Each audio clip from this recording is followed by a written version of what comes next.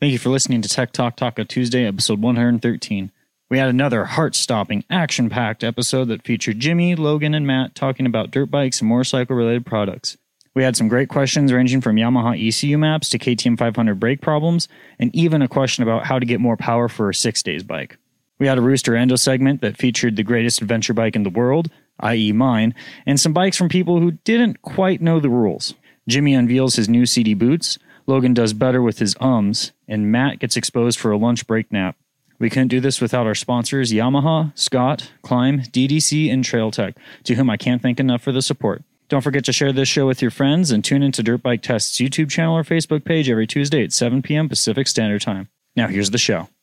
Live from the Tech Talk Taco Tuesday news desk, this is where Jimmy Lewis says, I rode a Husaberg today and you didn't. Yeah. Yeah. Now, I only rode it from one garage to another, but it's still more than probably every single person, except for a few guys that don't really care about this show, right? Yeah. What do we really talk about in this show, Logan? Dirt bikes and dirt bike related products. Right. This is Logan Tyler. He's my co-host. I hired him for the very low sum of indentured servitude so that he would, because he didn't talk, and now he's starting to talk, which is, it's helping the show flow a little bit, because his original job was to talk when what?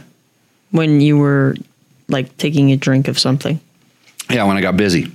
So we answer your motorcycle and motorcycle product related questions. I do it 9 out of 10 times without referring to a reference manual, and the information is as good as it is for what you're paying for it. And you're not paying much, but we do have some sponsors. That's why we're able to be here. I would like to thank Yamaha, Scott Sports, Climb, DDC Sprockets, TrailTech, and Taco Moto. Taco Moto's almost on board. Yeah. It's close. So big thanks to Yamaha. Should we talk about what? 2 strokes, 4 strokes? Which one do you want? 4 strokes. I know that one a little bit better. You know that one a little better. Yeah. Been practicing. Yeah. Really? What does it say? For motocross riders driven to dominate, the YZ lineup of 4-stroke bikes. What would you want to do on a YZ 4-stroke? The only YZ 4-stroke I have is a motocross version, so on motocross. Right, for motocross bikes. But what would you want to do on it? Because I know you stumbled. Like you were going, you had it good, and they're built for what? Keep doing the read. Built for, it starts with a V. Victory Circle. Right, that's good. Close. There's no circle, but built for victory. Oh. Visit YamahaMotorsports.com today to get... Explore what's new for 2022. The YZ450F and YZ250F bring the performance and power with powerful 4-stroke engines, reduced unsprung weight, and new suspension settings. For the look of a full factory ride, both the YZ450F and YZ250F come in exclusive Monster Energy Yamaha Racing Edition graphic package. And you can take precision tunability to the next level with the Yamaha exclusive and industries only free Power Tuner app. Visit the YamahaMotorsports.com today. Find your Yamaha YZ and enter Victory Zone. Okay, with that, we're going to jump right into a question. Kevin Harris has a question. You want to read that one off for me? I want to ask Jimmy if he has any good Yamaha maps. I have Yamaha maps. I have good Yamaha maps. Mm-hmm. Keep going. I have all the Travis Preston maps, Junk. Yamaha maps. Junk. And Kiefer maps. Junk. Did Jimmy come up with any himself? Way better ones. You know this. I make good maps. Yeah. You made some good maps too, didn't you? I didn't build any. You just used what? Preston maps? Your maps. My maps. Yeah. They're pretty good, right? Mm-hmm. No, hey, so rolling right into the Yamaha questions, since they're a good sponsor. The Power Tuner app is probably the best thing about those bikes. I mean, it's like getting like 50 cams and 20 pipes and then, ultimate jetting tool, because you never have to get your fingers dirty or gassy. And so Kevin goes, does Jimmy have any maps? And I would turn around and ask him if he were here. And I but he's a cop, so I got to be kind of careful. It's a small town, not very many cops. I got to be careful. I don't want to get in trouble around here. I want to know what he wants. Like, what do you want? And like, what did you like or not like about the Travis Preston maps? And I've ridden all of those, most of them. So I would be able to listen to what he said. And then what did you or not like about the Kiefer maps? And and I think does he have an FX or does he have a R? Is he on a YZ? Is he on a YZ or is he on an FX? He's on a YZ. I don't think he's on an FX. It's on a YZ because I remember he had. I think he does a lot of moto. He just does moto these days. He's just moto because he probably thinks I hate him because I let him ride one of our test bikes once, and because he had an FX and I had a WR, and I put the competition kit on it, so we were able to kind of tune it a little bit. And he was riding our WR, and he rode right into a tree that had a nice punji stick that went right through the radiator. Kevin, yeah. Yeah. So Kevin had an FX. Yeah, he's now on a YZ. Yeah. So I would ask him like, what is he looking for? I mean, what was wrong with the stock map, or and just to find out, because I have maps. I have a lot of different maps. And then usually when somebody asks me for maps, I send them one. And a lot of times I say, because they'll tell me if they want more aggressive or less aggressive, because I got maps on both sides of the spectrum. And then from there I say, hey, try this and tell me what you think. And it's real easy to to tune that. And then I'm not going to fine tune it. I can just roughly tune it. Because it's not that hard to do. So you shouldn't be afraid. You shouldn't always be using everybody else's maps. It's like that's a cool thing about that tool is it's personalized. I know everybody just wants to plug something in, just plug it in. But tell me, kind of give me an idea, like, because right now you just said maps, and like maybe the map that I like is super mellow and way not aggressive, and it makes your bike feel like slow. And maybe that's not what he wants. So, like, yeah, I've got maps. Right. So that's the answer to the question. But the way to think about it, if you're tuning on a Yamaha, or actually anytime you're able to tune with fuel injection and tune with ignition, if you're able to tune those two different things, the way you want to think about it, we've explained this kind of on some articles on Dirt Bike Tests, and I do this all the time. When you add fuel or subtract fuel, in other words, make it richer or leaner, it's not like the carbureted days. It doesn't have the same feel. So when you take fuel away, it will make the tire spin up easier. It's like taking traction away is the feeling you get. And then if you add fuel, you'll give yourself more traction.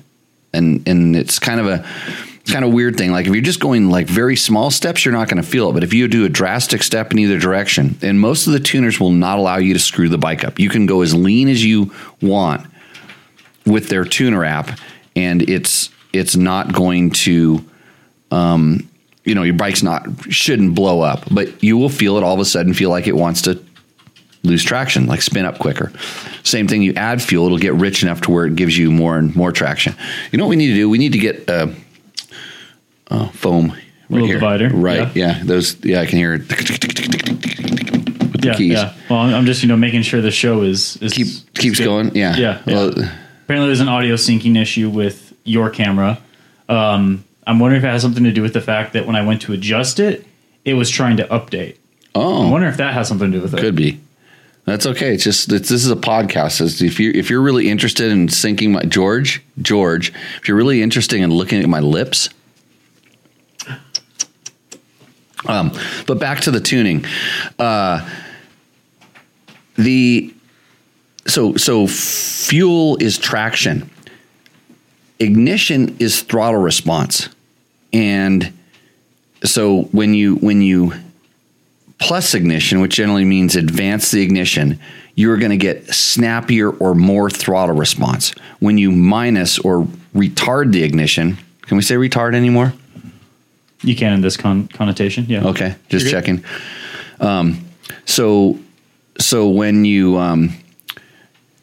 what do we call it? Challenge your ignition. You can do that too.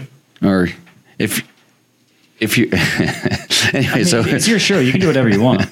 If you, I won't go there because I get in trouble. I think you're starting to get some dangerous territory here. Right. Okay. So if you're retard dirt bikes and motorcycle the ignition, right? That's all it is. It's just dirt bike stuff. So if you retard the ignition, if you take ignition away, which is minus the ignition, it generally deadens the throttle. So you hear guys a lot of times they want to put on a less aggressive throttle cam, like the pull of the throttle tube, and they want to put a less aggressive one. It's the same thing. That's retarding the ignition has a similar feel. And so when you use that, the fueling and the ignition to customize the bike in the RPM range you want, and generally they give you a grid and it's kind of split up evenly, but the Yamaha tuning app actually allows you to adjust the ranges. So you can actually, there's one area you really want to fix, you can make really small increments and get very detailed in it. You only have 12 boxes. The old ones you had 9, but it does make a significant difference. It's really cool. So that's how you would tune your bike if you wanted to do different things. And another thing I would suggest is if you have the ability to hook a tachometer up to your bike and see what RPM you're riding in. And then you can also, another thing that you can do is you can paint a line on your throttle grip, or put a small piece of tape on your grip that, like a red piece of tape. So when it's closed, it's a 0, and when it's open, it's at 100%. And when you're riding, if you can pay attention to those things, because I promise you that you will find out that you're at a lot lower throttle percentage than you really think you are, and you're at a lot lower RPM than you really think that you are most of the time for most riders. So that's how to do fuel injection in a can.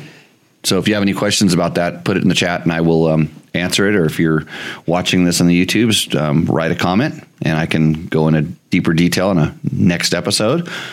Or if you're listening to a podcast, then you attach the note to a carrier pigeon and say, fly to Pahrump, Nevada, the Valley of the Dirt People. And he'll come to my house and drop the note off and we'll get you answered. What if your cat sees the pigeon, though? Ooh, forgot about that. Yeah. Maybe that's why I haven't been getting too many carrier pigeon messages lately. No. I didn't think about that. Selma, the attack cat. Yeah. Didn't do much for the ratings, though, the cat on the show. No. Well, it's because, the cat just kind of flashed her tail. Oh, she does. Rear end to the camera, so I do some. Some people like to see the pussy, So next, let's start with the first question. Mitch OGB. How often do you change your brake and clutch fluids? Rear brake every 15 hours / race. Or riding. Yeah. Clutch every 20 hours or every race. I tend to replace that on my 50 motorcycles. I replace it when it needs it, which is like more often than not. Never. I don't do it a whole lot because I haven't needed to. But I will kid you not that my 2003 and 2004 KTMs have started needing the fluid change just because it was getting bad. And these are rental bikes, so they get overheated and stuff. But I would probably say you should do it. In reality, I do it a little bit more. I would do it. It depends on how humid. I think the biggest factor is how humid your environment is. We're in a very dry environment, so those fluids don't get contaminated with a lot of the moisture that's in the air because we don't have much moisture in the air. And I know for sure brake fluid hates water, and water likes to boil, and brakes get hot, and that causes a lot of problems. The clutch fluid, same thing. You can heat it up and get it hot, but it tends to be, and it depends on whether it's a DOT like a brake fluid or it's a mineral oil, how they respond and how they act, which the mineral oil is sometimes used in the clutch systems, but never in the brakes. Brakes always have brake fluid. So, I on my Hondas, so what year is that CRF 230 that we have? It's 2003 or 4? I think 3. Never changed the fluid. Mm-hmm. I never did it. And it's never, the brakes still work. Oh, that has a drum brake in the rear though. That one does. But the front I've never changed. the Yamahas, the TTRs, I think I've done it once on those bikes, maybe. Just they were there and I was doing this, so I just ran some fluid through it. And I just usually, open the reservoir cap up, keep a bottle handy, and then just kind of pressure, put pressure on it, bleed it out, close it, put more in, just let it run down and just till clear fluid starts coming out. But a lot of times the brake is not, the new fluid will carry some of the debris out and stuff like that. My experience is it kind of sticks in the line and it sticks inside the pistons, and it's really hard to kind of clean it out just by doing a fluid flush, but having newer fluid in tends to help. So that's what I do. I do not keep, if I were racing, a whole different story, then I would be a lot more picky about it, because racing, I know that a lot of people drag their brakes and then the fluid gets cooked and then it's bad and it draws air in when this happens. And so I would, especially the rear brake, I'd be a lot more picky about it. And same thing, if I had ever had any fear of a failure because of this, I would be changing it or paying attention to it very closely. Clutch fluid, same thing. If you had problems with it, frankly, on my KTMs, I don't have problems with these. Every once in a while, we've had a test bike that had something go, wrong with it, or something hit, like the slave cylinder or whatever. I can tell you that tequila will work as a substitute brake fluid. Don't ask me how I know. Next question. Michael Payton. Storing carb-equipped bikes, dry carb or wet carb? Wet carb. Yep, wet carb. The reason is, now I've been doing this now for out here 10, 11 years. I have bikes that sit for 5 or 6 months in shipping containers that are 140 degrees inside. And anytime that if a tank goes dry and then because stuff's evaporating at that temperature, if tanks go dry, then the carb goes dry and everything dries out. The gaskets dry out. Bad things start to happen. And generally the last thing that's left inside of that bowl is the water. So after the ethanol goes away, then the water settles and the gas goes away, and then there's water, and then the water, algae grows, is what I've been told. It's like some sort of an algae or something, that corrosion sort of thing that goes on to anything that's brass. So you have rotten rubber and green goopy crap in all of your jets. And then what you can't see is all the stuff that's in the little teeny tiny channels inside of the carburetor. That means you need an ultrasonic cleaner, usually a mid-body gasket set if it's a 4-stroke, and those things. So I tend to leave it wet is the way that I've done it. And the best thing you can do is start the bikes like once a month, and that will alleviate 90% of the problems, you'd say, Logan? Probably. Because you get to start them. Yeah. Except you can only start about like 3/4 of them.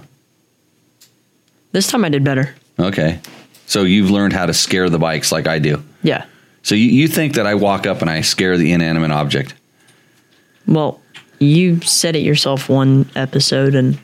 Oh, that I scare the bikes into starting? They'd rather start than take the wrath? Yeah. Chris agrees with you, by the way. Chris who? Real. Oh, with all that stuff? Really? Yeah, he said. That's a seal of answer. It's not your friend. Yeah, that's a seal of approval. Also, wait, can you be quiet for a second? Test. Okay, you're good. Okay. I had to check my. Yeah, you want to make sure everybody can hear you. Yeah. Next thing you're going to do is you're going to have your own camera too, right? Eventually. Hey, I was shopping for cameras because here at Tech Talk Taco Tuesday we're always looking to improve. Right. So. Yeah, we're Hey, if you really want to see how much we've improved, you should go to episode 1. I dare you. I dare you to go watch episode 1. And you'll learn a little bit because I tell you why I started doing this. And I probably say just as much. So I guess we're almost the same. Next question. San Felipe Bob. Pull-ups. San Felipe Bob. Is this another carb program? No. Okay. Do you have any tips for cleaning goggles after a dusty or muddy ride? Like, how do you get the foam clean, factory fresh? Cheers. Reason I asked if it's a carb question is Bob put a picture of his Beta carb on the internet the other day.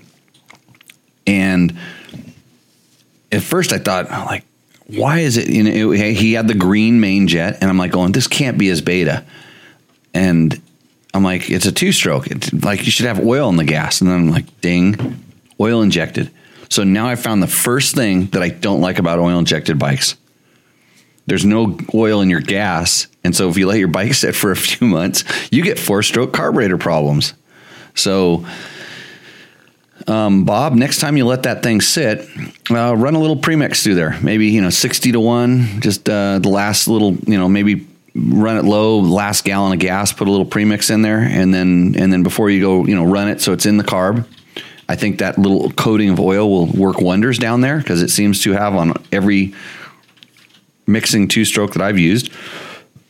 And then you should be good. What are 4-stroke carburetor problems? 4-stroke carburetor problems. There's no oil in the gas. And so when the gas evaporates off, there's that little coating of oil really helps the brass parts and the aluminum parts and the magnesium parts in there. It makes it harder for the metal to corrode. Essentially, it coats it. It's like putting a penetrant oil on. That's what the 2-stroke oil actually acts like. That it lubricates it, and it sticks to it, and then other stuff, bad stuff doesn't. So that's why 4-strokes. Remember how we used to put the 2-stroke gas in all of our rental bikes, the last class? Do you remember this? No. So in the last class of the season, in all the rental bikes, we used to run 100-1 premixed gas in all of our 4-stroke rental bikes that had carburetors on them. And going from doing nothing to that was very significant how much carburetor work we had to do come this time of year. Mm-hmm. How many carbs have you seen open lately? None. Yeah. So that will one open. Yours. Exactly. Yeah, your bike. But we also started using some of that the Tektron Power Sports. What's funny, I used to see that at the Walmarts and stuff like that. I'm not seeing it anymore. So oh, really? Maybe it. Maybe you should shop through the Amazon banner. Right.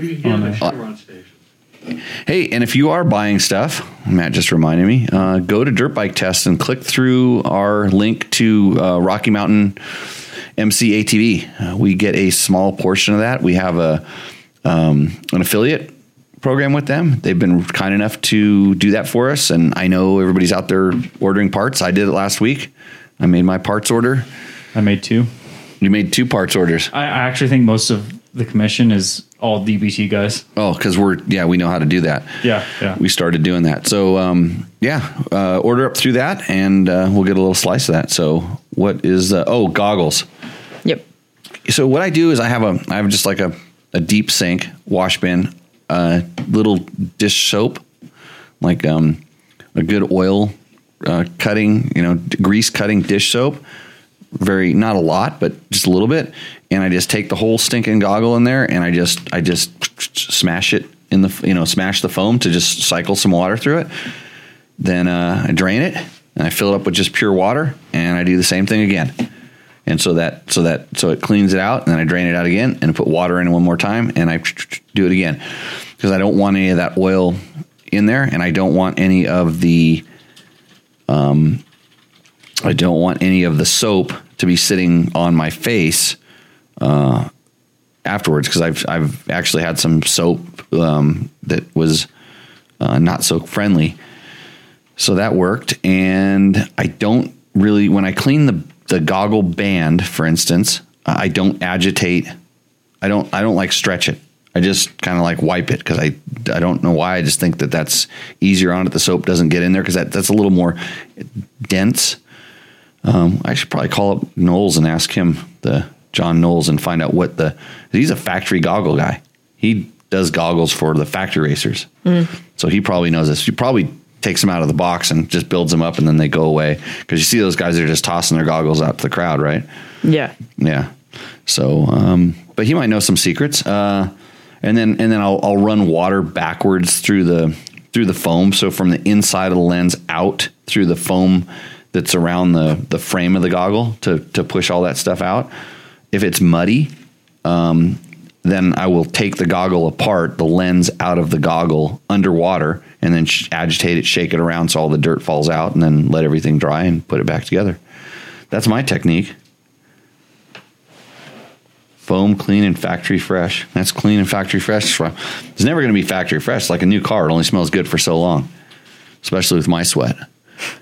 So, next. Bill Hall. I noticed on your Tour of Idaho bike, you have a Mega Bomb on that machine. Did you put it on because you wanted it, or just did put it on because FMF gave it to you? If you put it on because you wanted it, can you tell me the advantages of making such a mod? Or did FMF want to show themselves as a sponsor at the end of your very nice video? Also, is removing a toe mandatory personal mod / fitness training for attempting the Idaho ride? If so, tell me where you get that done. Shark. I used a Shark while I was surfing. Yeah. For the toe mod. Bill, I emailed Bill back, and the FMF Mega Bomb, I've been a big fan of it.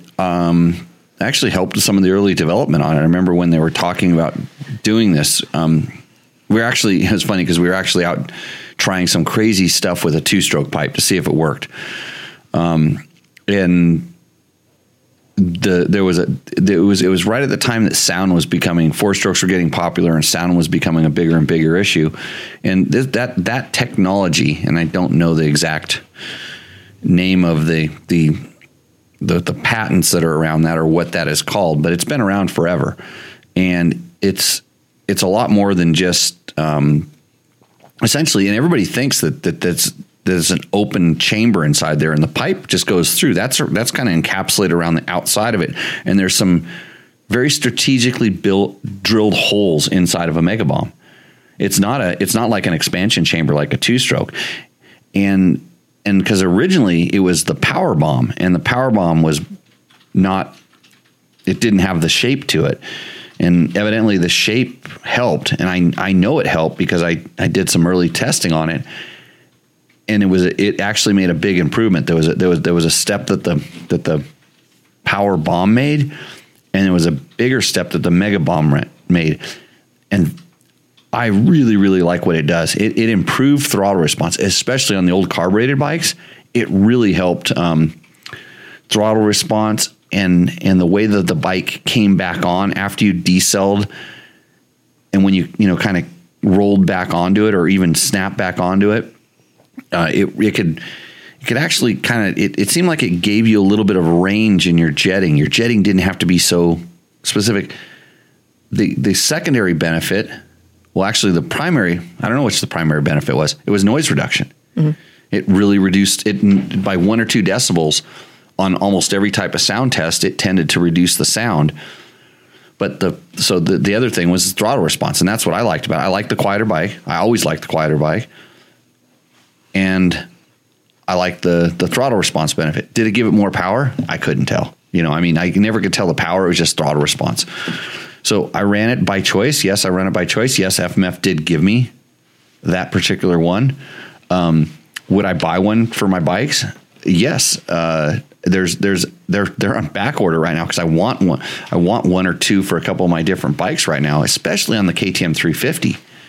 It makes a very noticeable improvement in an area where the bike could, a smaller bike can always use more torque and throttle response, and that's what it feels like it gives the bike. So, like I said, doesn't feel like it gives more power. Maybe it feels like it gives a little more torque.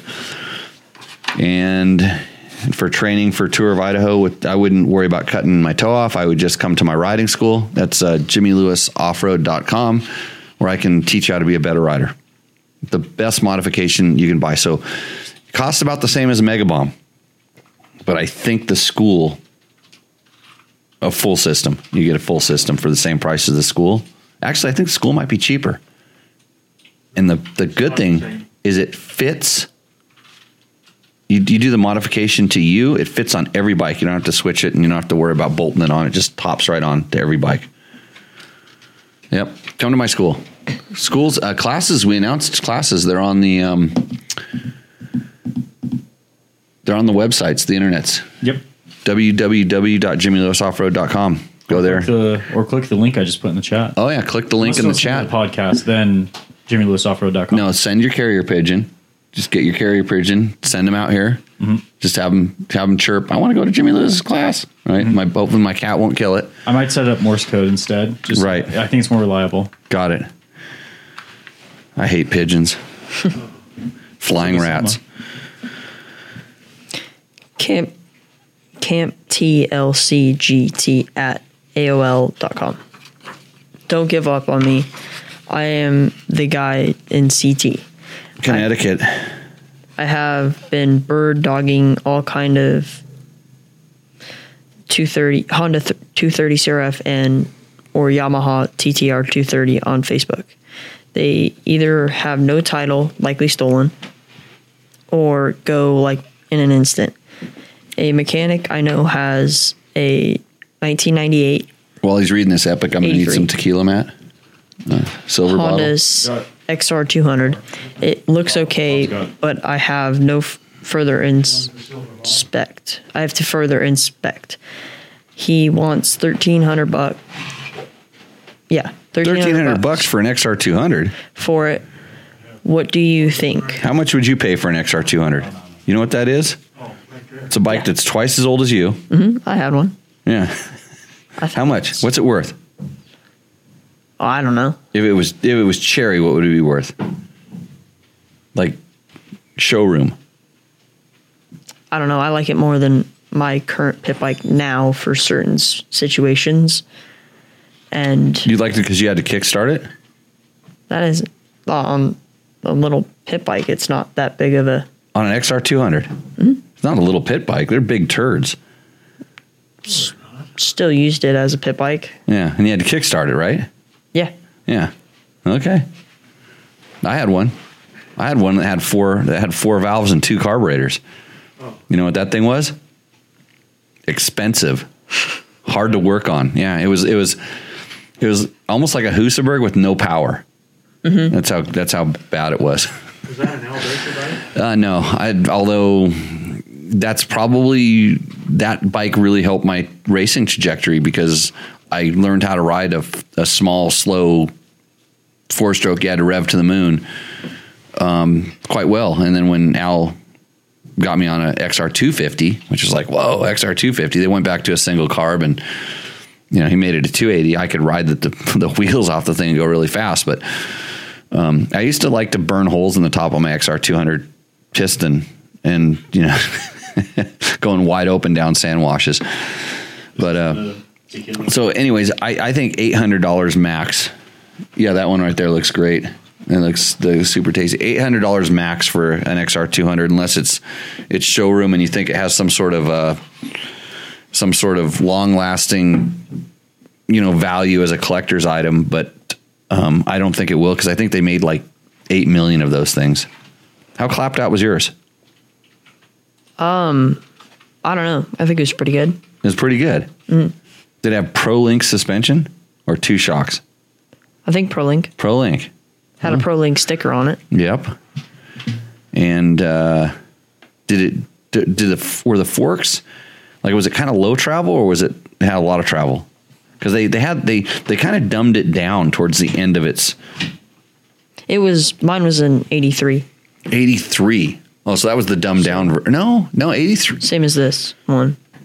83. Yeah, I think that was the long travel. So 80, yeah, it was 83 was long travel because 84 they went to the 4-valve, the RF, the radial 4-valve combustion chamber, and so okay, yeah, not worth unless I don't know. He's all over the place. So he's emailed me 62-year-old guy, He's trying to get back, ease back into riding, and he's on the right path thinking about, the Honda 230 or the TTR 250 or 230 or TT XT, that type of bike to get back into it. That's a good thing. The first thing I jumped on and said, hey, look for something that's electric start.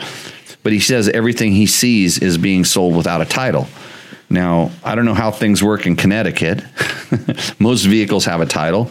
But maybe there's some states where dirt bikes don't carry titles, and there's different things like this. But he's very suspicious that they're stolen, and he should be, because those kind of bikes, those are the kind of bikes that people just leave on the side of their house. It's just kind of a toy that they leave inside of their house, and then someone goes and nabs it, and then all of a sudden it's on Facebook Marketplace, and it could come from 2 states away. People go on these stealing sprees. So I would say just do your research. That's a really good thing. But then I said, well, why are you, so focused on these bikes because he was kind of worried that maybe a new KTM, which he mentions in this thing, a new KTM is it over his skill level? And it's it has a lot of room to grow. What's the video? I should have sent him a link to the video on Jimmy Lewis Off-Road YouTube channel. Oh, I can put it in the chat right now. You can put it in the chat. Yeah. I'm sure he's probably not on the chat, but maybe he is. But we talk about all the different kinds of bikes. We explain all the different types and everything. It was a really good video, I thought. Well, thank you, Matt. I really appreciate that. Well, I was filming it, so. Oh, I knew there was a reason. You just happened to tell me where to stand and when to press the button and editing and stuff. But I held the camera. Right. Well, and I guess I divulged some really good information. It's actually really, for us, it's really basic stuff, but it's good info. But, you can get a newer bike. You can go to a dealer and buy one of those. I don't know what where his pocketbook's at and stuff, and for used versus new, and the price of used stuff is so high now. Even some of the new stuff is really not that much more expensive. And if the used stuff is carrying that much of a price, you got to look at the other way around. You got to go, hey, if I buy this, it's entry level bike, and I pay $6,000 for it instead of $4,000 for the used one, it's going to cost you $2,000 when you sell it, right? So you get that bike for $2,000 because you're going to sell it, but then you're going to buy something better, and that you'll know, A, do I like motorcycles? Am I into this? Do I want to spend more money on it? And then B, you'll have a better idea of okay, this bike fits my skill level, and maybe you'll meet other people that you go ride with, and then you'll get to ride with them and maybe ride some of their bikes. And there's a lot of advantages to getting into it. But go look at a Yamaha XT 230 TTR 2. I think they still make the TTR 250. I don't know. Who? Yamaha. I think so. They have 2 strokes. Mm-hmm. You know anything about them? Yeah. Experience pure performance and exhilarating power with the full lineup of Yamaha YZ 2-stroke bikes.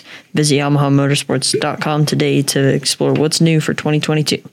The re-revised YZ 125 makes for the perfect step-up machine, featuring all-new engine, revised 6-speed transmission, new brakes, and new suspension settings, improved rider ergonomics with new aggressive styling, and more. The YZ250 also delivers improved rider ergonomics, new front and rear brakes, updated suspension settings, and aggressive styling. For a truly race-inspired look, check out the YZ250 and YZ125 Monster Energy Yamaha Racing Editions. And for the next generation of riders, the YZ65, YZ85, and YZ85LW deliver big bike specs in a smaller package. Visit YamahaMotorsports.com. Find your Yamaha YZ and enter Victory Zone today. Victory Zone. That's what you were trying to figure out earlier. Victory Zone. Yeah. Got it. I got my Dobel. Diamante Maestro tequila. I'll tell you how it is. We've had it on the show before, haven't we? I believe you have. Yeah. Yeah. I haven't tasted it, but we'll give it a little review. Well, it sits next to your desk all day long. Yeah, you should a little snap right before lunch. No problem. Yeah. Well, I can do it before any of my little breaks when I go for my little lap. Take a You just don't let the HR people see you around here. I am the HR department. Oh, yeah. They drinking on the job these days. Yeah. Oh, so Joe Welder, I'm 62 and have an XR200. So Joe Welder needs to talk to the other guy. Crazy Nate, I think that was his favorite bike, XR200s.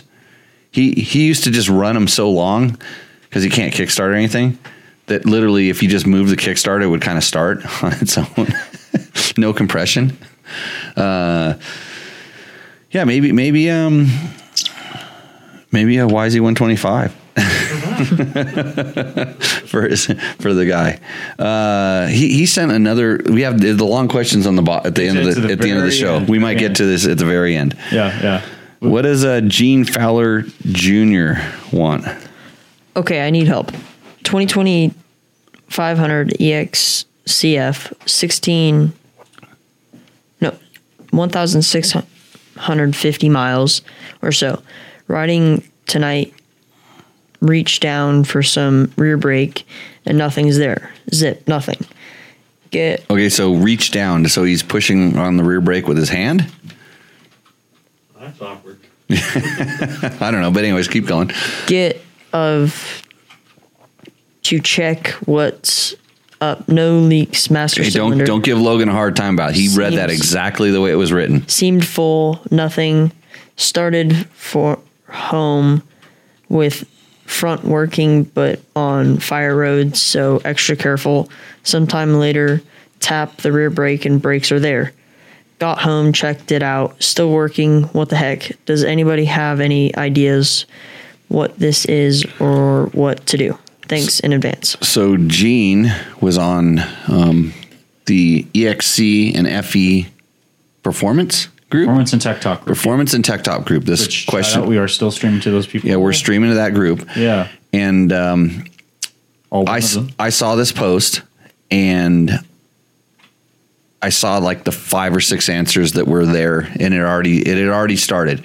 Oh, you need to have a banjo bolt that, the cooling addition the most common thing, the quickest thing that didn't come up yet did the rotor get bent? That's the first thing I think of. I'm not going to blame the rider right away, Gene. I'm going to go, maybe your rotor got hit and it got bent. And so what happens when your rotor is bent is every time it goes by the pads, it pushes, it tries to spread them open and it pushes open. So you almost have to, depending on how fast you're going, you often have to pump the pedal a few times to get it pushed back. And sometimes depending on how loose the pins are, how much it allows to slide, how much you can get away with. There's a lot of different things there that come into play. So I went bent rotor. And nobody said that yet, but then finally somebody said bent rotor. And the other thing, it was like you're dragging your brake. So, okay, maybe you're and you think about it, especially if you're sitting down. When you sit down, and most of the dirt bikes have their brake pedal adjusted, they come stock kind of with the brake pedal adjusted level with the foot peg. If you sit down and your foot is touching it and you don't know it, a lot of people are wearing heavy motocross boots for the first time and they're not really experienced. They sit down and they're actually dragging the brake the whole time they're riding. And the way to tell this is if your brake rotor is brown or, God forbid, blue, darker, look at your front brake rotor. And if your rear brake rotor is a different color, that's probably what you're doing. You're probably dragging the brake and it boiled the fluid. The other thing I've seen is, and this generally requires, and he didn't say that he went and adjusted anything, but I often see that people will go and adjust their brake adjustment point so that it doesn't allow the piston to return all the way back down past what we'll call the refill hole inside of the master cylinder. So you're always working, and the brake will work just fine until it heats up.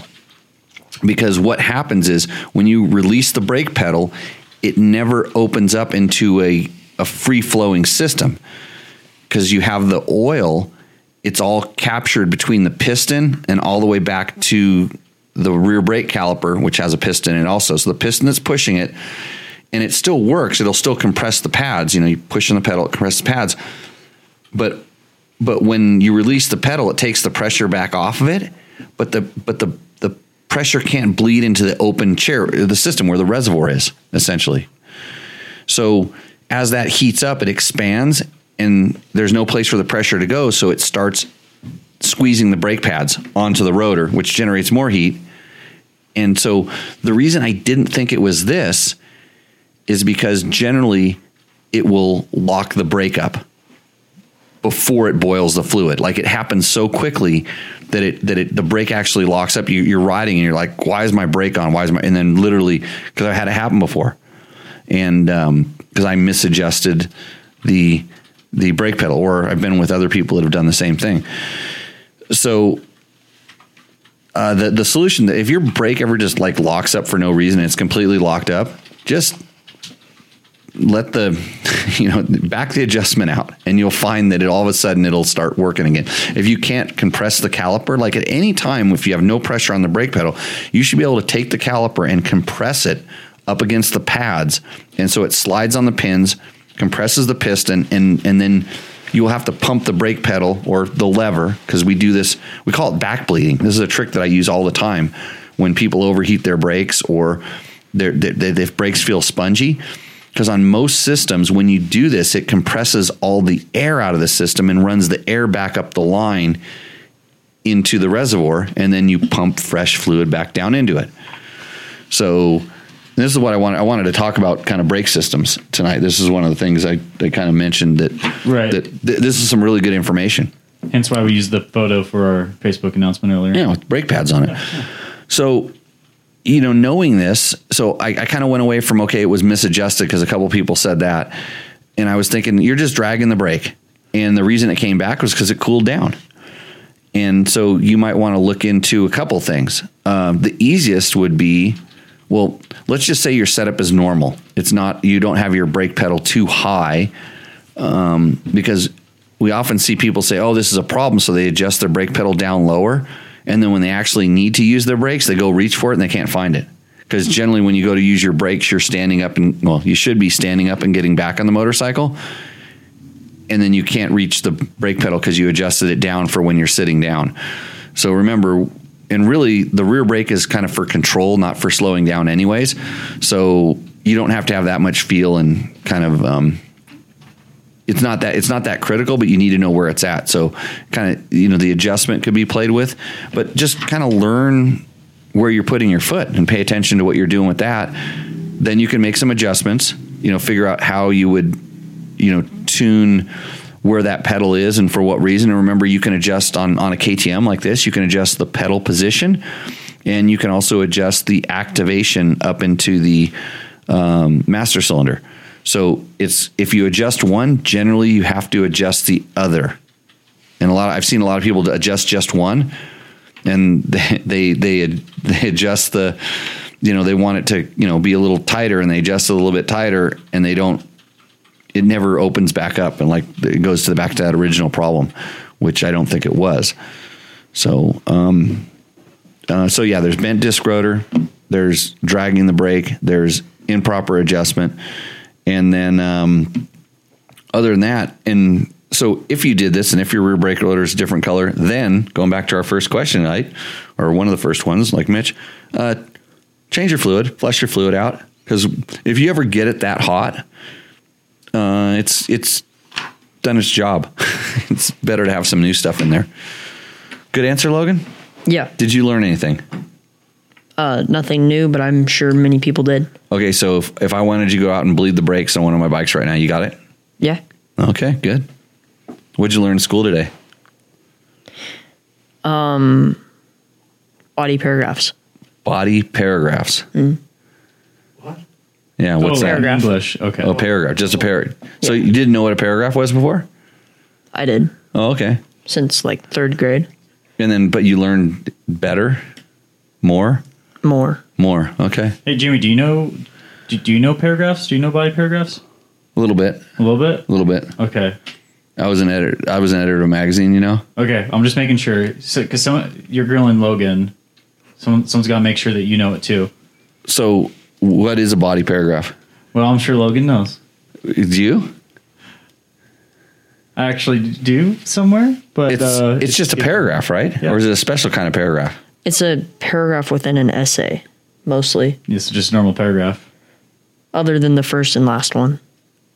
Oh, it's a body. Okay. Now, but it's context body. to it. Right. Yep. So there's an introduction paragraph. It's all the boring shit in the middle. Yes. And not the conclusion. Yep. Right. Essentially, There. just kind of putting an extra name to something we already know, right?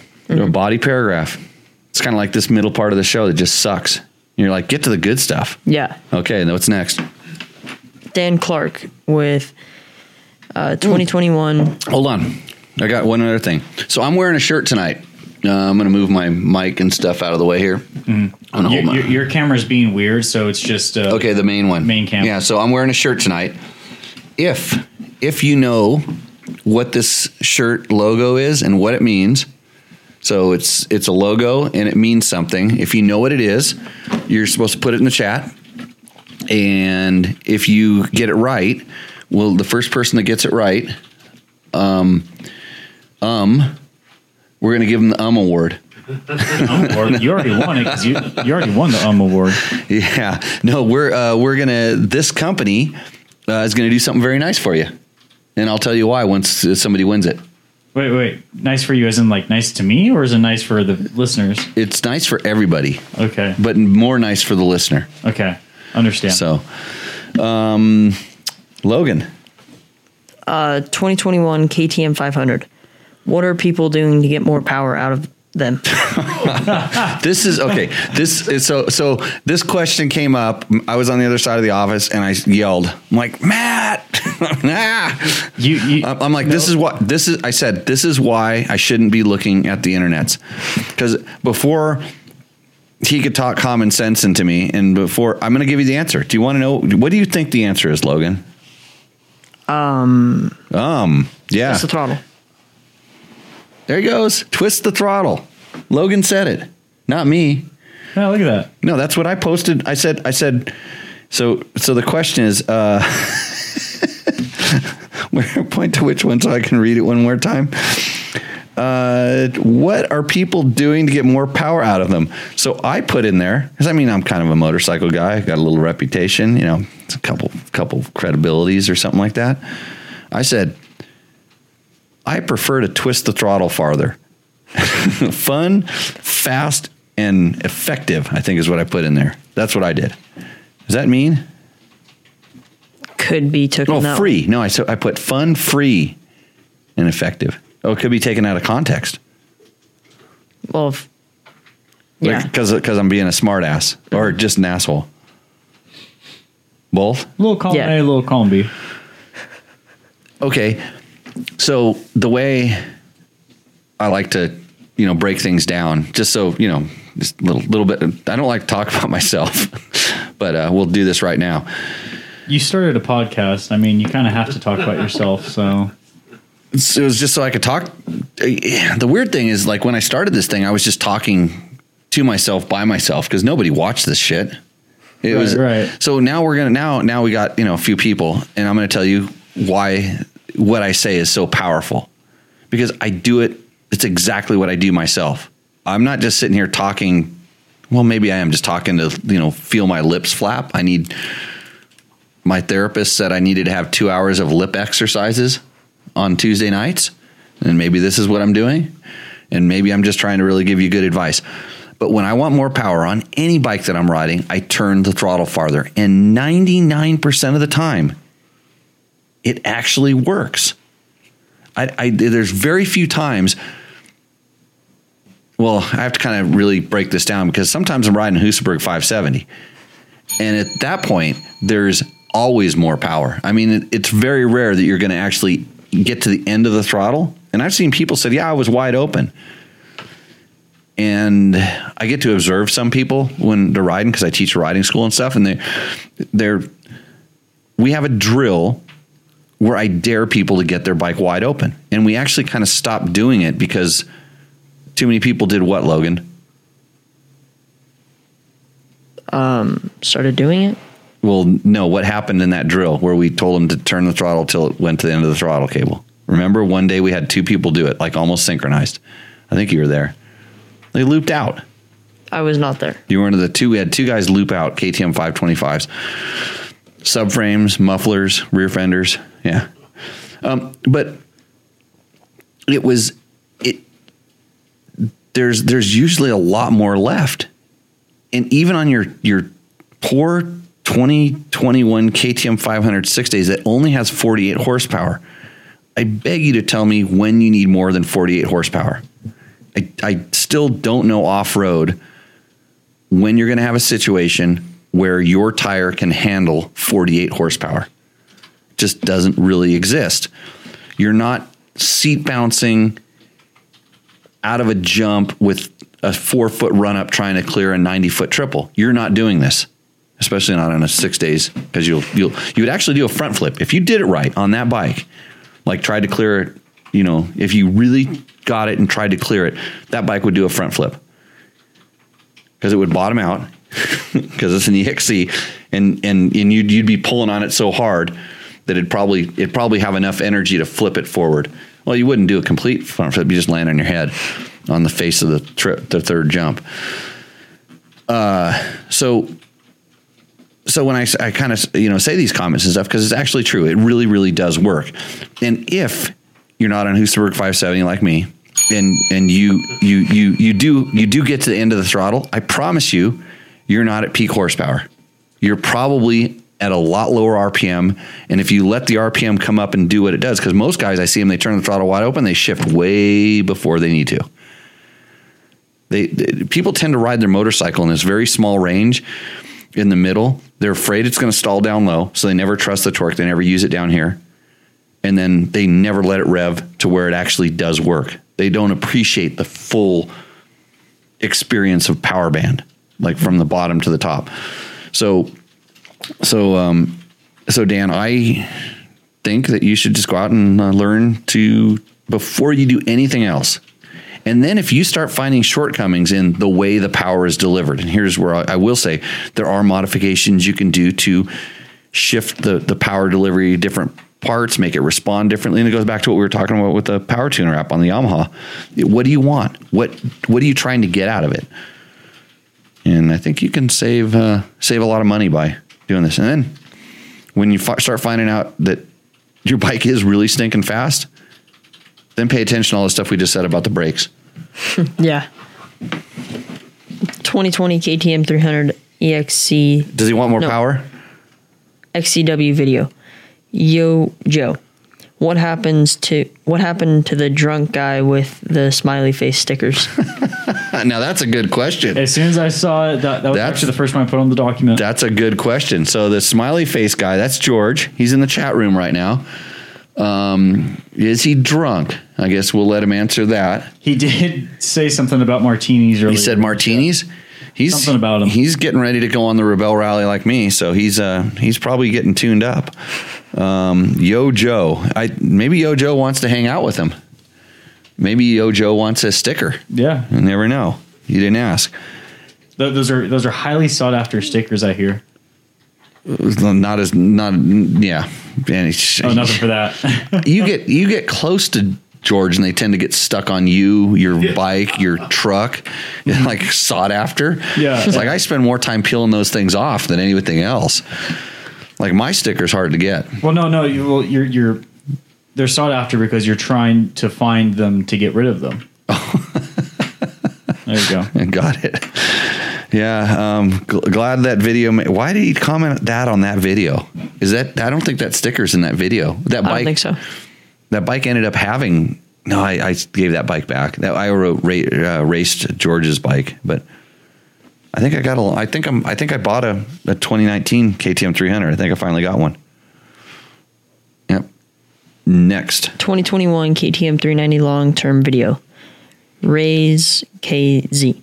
Hi, one question regarding ABS and traction control. Is it possible to disable fuse without removing ABS sensor? Yes.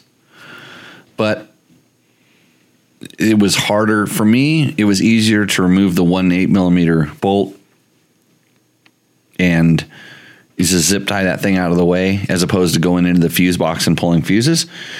And I didn't know what sometimes pulling the fuses confuses the computer a little bit more, but I know the sensors, they have to be designed so that they can, break and you can still ride. I don't know what it does with the fuse. It's kind of, I guess it would be kind of the same thing. It should still be able to work if the fuse blows, but yeah. So that's what I ended up doing, but I don't think that it would cause a problem. I just did it in my truck last week because I was so pissed at the traction control of my truck. I'm going to clip one of the wheel sensors. I'm going to put a disable switch and a wheel sensor on that damn truck so I can, when I take my foot, kind of like I talk about with the throttle, when I take my foot and I push it all the way to the floor, I'm doing it for a reason. I either want the wheels to spin like hell or I need all that power. It's not a mistake. Yeah. And I'm getting pissed that they're building vehicles. And if you guys don't watch out, you're going to get motorcycles. It's coming. Now that you don't have a throttle cable, you have a wire. It's coming that you're going to get your KTM 500. You're going to go ahead and turn it wide open, and it's not going to give it to you because it's going to go, you're an idiot. So you be careful what you ask for with all your ECU mods and all this stuff, because once they go to that next level, and I know this because of the larger KTM adventure bikes that have fly-by-wire stuff now, the hardest thing to do is regain control of that butterfly valve through the ECU. They're doing everything they can to prevent that from happening, the manufacturers, because emissions. It's a long road, and you're in a very slippery slope. So careful.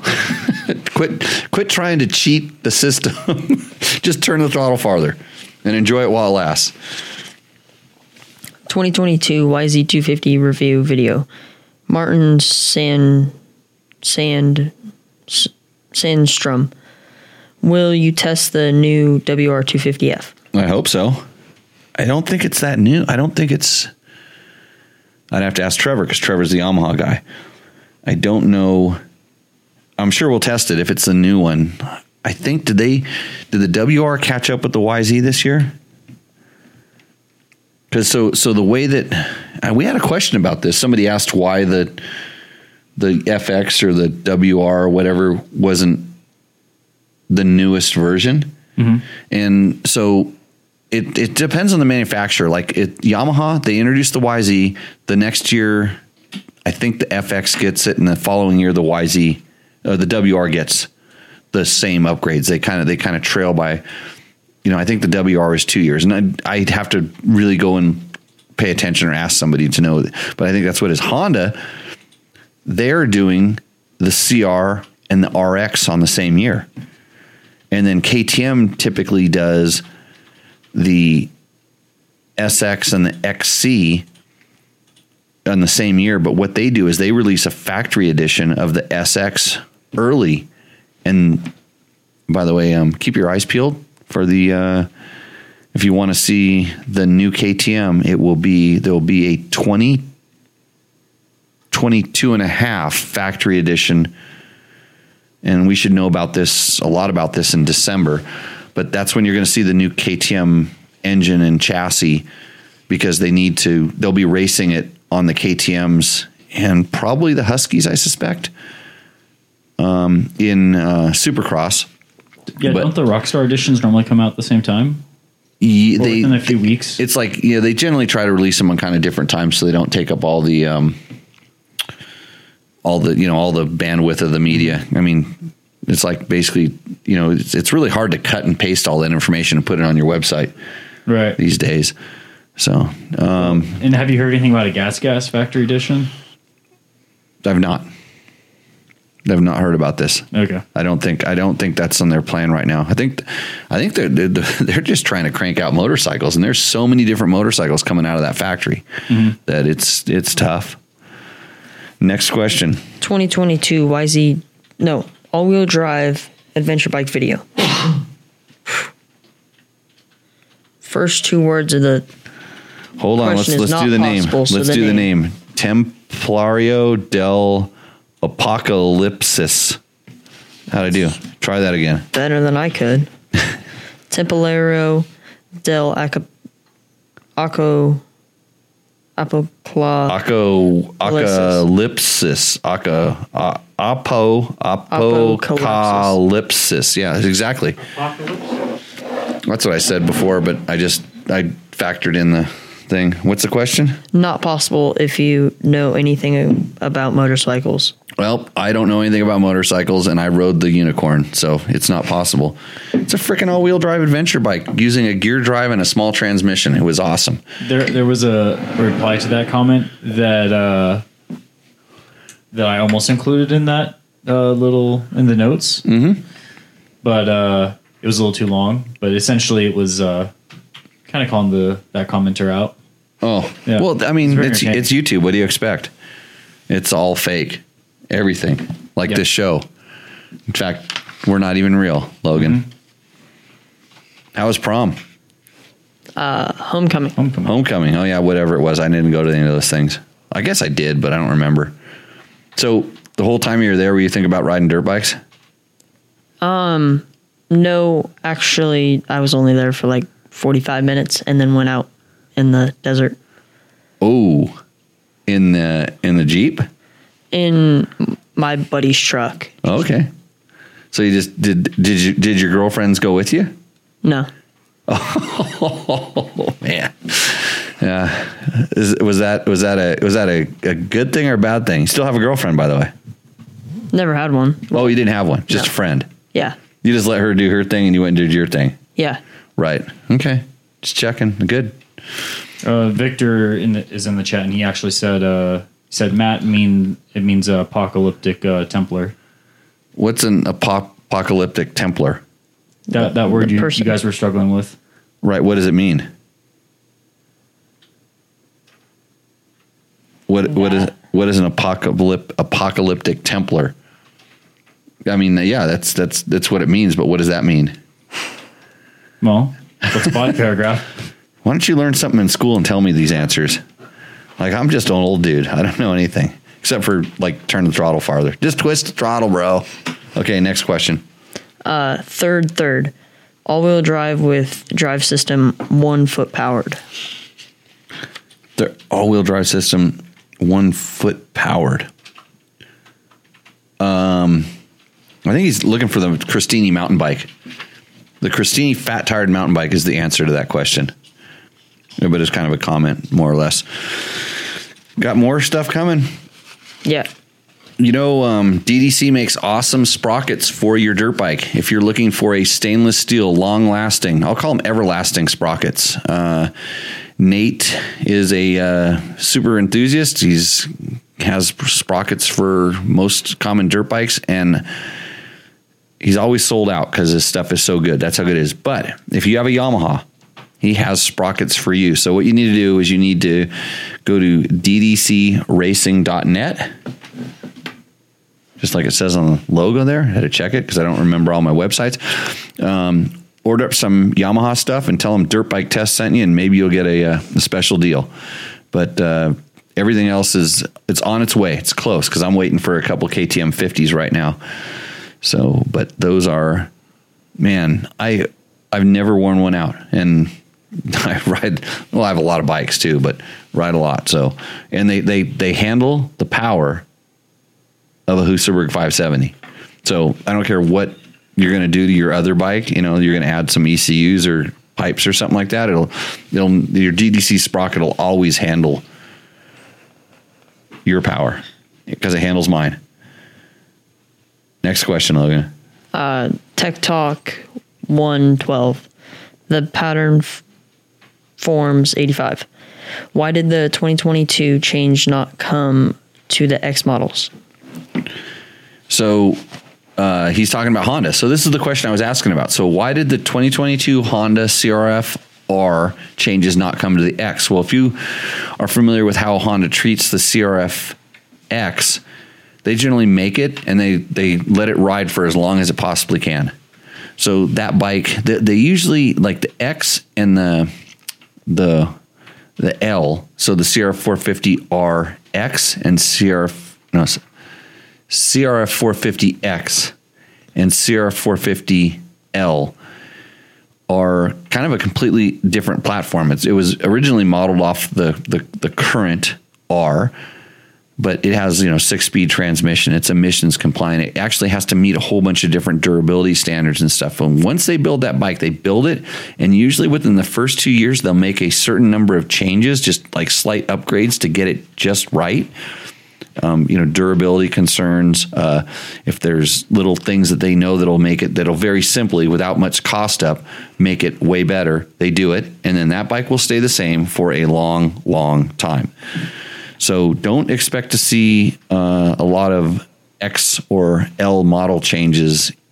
I wouldn't think in the next 3 to 5 years. I'm guessing, just guessing, but who knows? Yes. 2021 Beta 200 full test video. WSL. Great review. Good to find out that it can be set up for casual trail riding with that button and adjusting for fork and shock.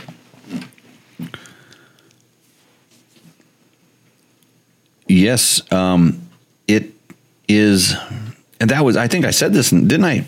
It's been a while since that video has been up there, but I'm pretty sure I said that was the magic of this bike, is that it can very easily go from being a trail riding bike, like an aggressive trail riding bike, but because KTM doesn't make a 200 anymore, and KTM was always kind of the standard of the benchmark. By the way, I have one for sale, 2014 KTM 200 XCW, I believe it is. No, it's 2015. I want to sell it. So I want to say it's better than the Beta, but it's not. Actually, when I got the Beta, I went and rode mine back to back. I went back and forth a couple times. I'm not selling the KTM because the Beta is better. I'm selling the KTM because I'm fat and I need a 300. You want to guess how much I weighed today, Logan? Do you like doing this game with your girlfriend? How much do you weigh? Ooh. That's why you don't have a girlfriend. Do not recommend 0 out of 10. How much do you think I weighed today, Logan? I don't know. Guess. 215. Whoa. Really? You said 250, you said 215. 15. Yeah, what do you think, Matt? I saw you run a lot. I'm going to say 196, 195. And that's way closer. It was 199.6. And the good thing is if it hit 200, there would be none of this here on the table. Like it just like that. I've done that one other time. I hit that magic number. That's why we're talking about 200. See, so when I hit 200, like I'm done. But that's why I'm going to get a 300. So I'm selling my 200 so I can get a 300 because then maybe I can just so the mark's 300 now. Well, then I can keep going. I don't have to worry about dieting. I don't have to worry about this 200 mark because the Husaberg doesn't care. 570, like that's a lot. It'll pull a lot of weight. Like even if I was 570 pounds, the Husaberg would still roost. KTM 200, a big problem.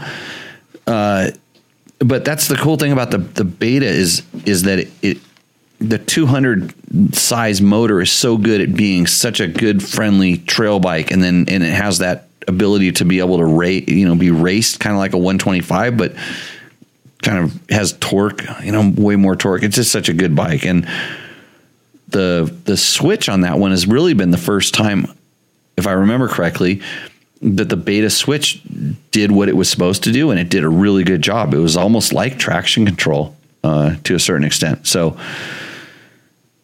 the fork and shock adjustments, it was typical with those components. 5 or 6 clicks, 7 clicks makes a pretty substantial difference. It's probably a little stiffer than you would want it if it were a pure trail bike, and probably not stiff enough if you were looking for a pure race bike, but it strikes that balance. It's really good. So do we have chat questions now? Hey, Logan, we have a box? Yeah. Got a big box. Let's pull it up. We got to do Roost and Endo too, don't we? I was going to say, we're kind of out of order with this, but... got a box. Yeah. We haven't had a box for a couple weeks now. This is kind of what we're testing. This is the what we're testing box. What do you think it is? Wait, is this the right box? You can't tell from this side. That's the side I opened it up on, and I didn't know what it was when it showed up. Boots. So we started this segment with some CD boots, and they didn't have these in stock. So these are the. What is it? Another box. It's a box in a box. Yeah. I see Kevin's got his mapping question. He's got some parameters. Yeah. You know what these are, Logan? You know which ones these are?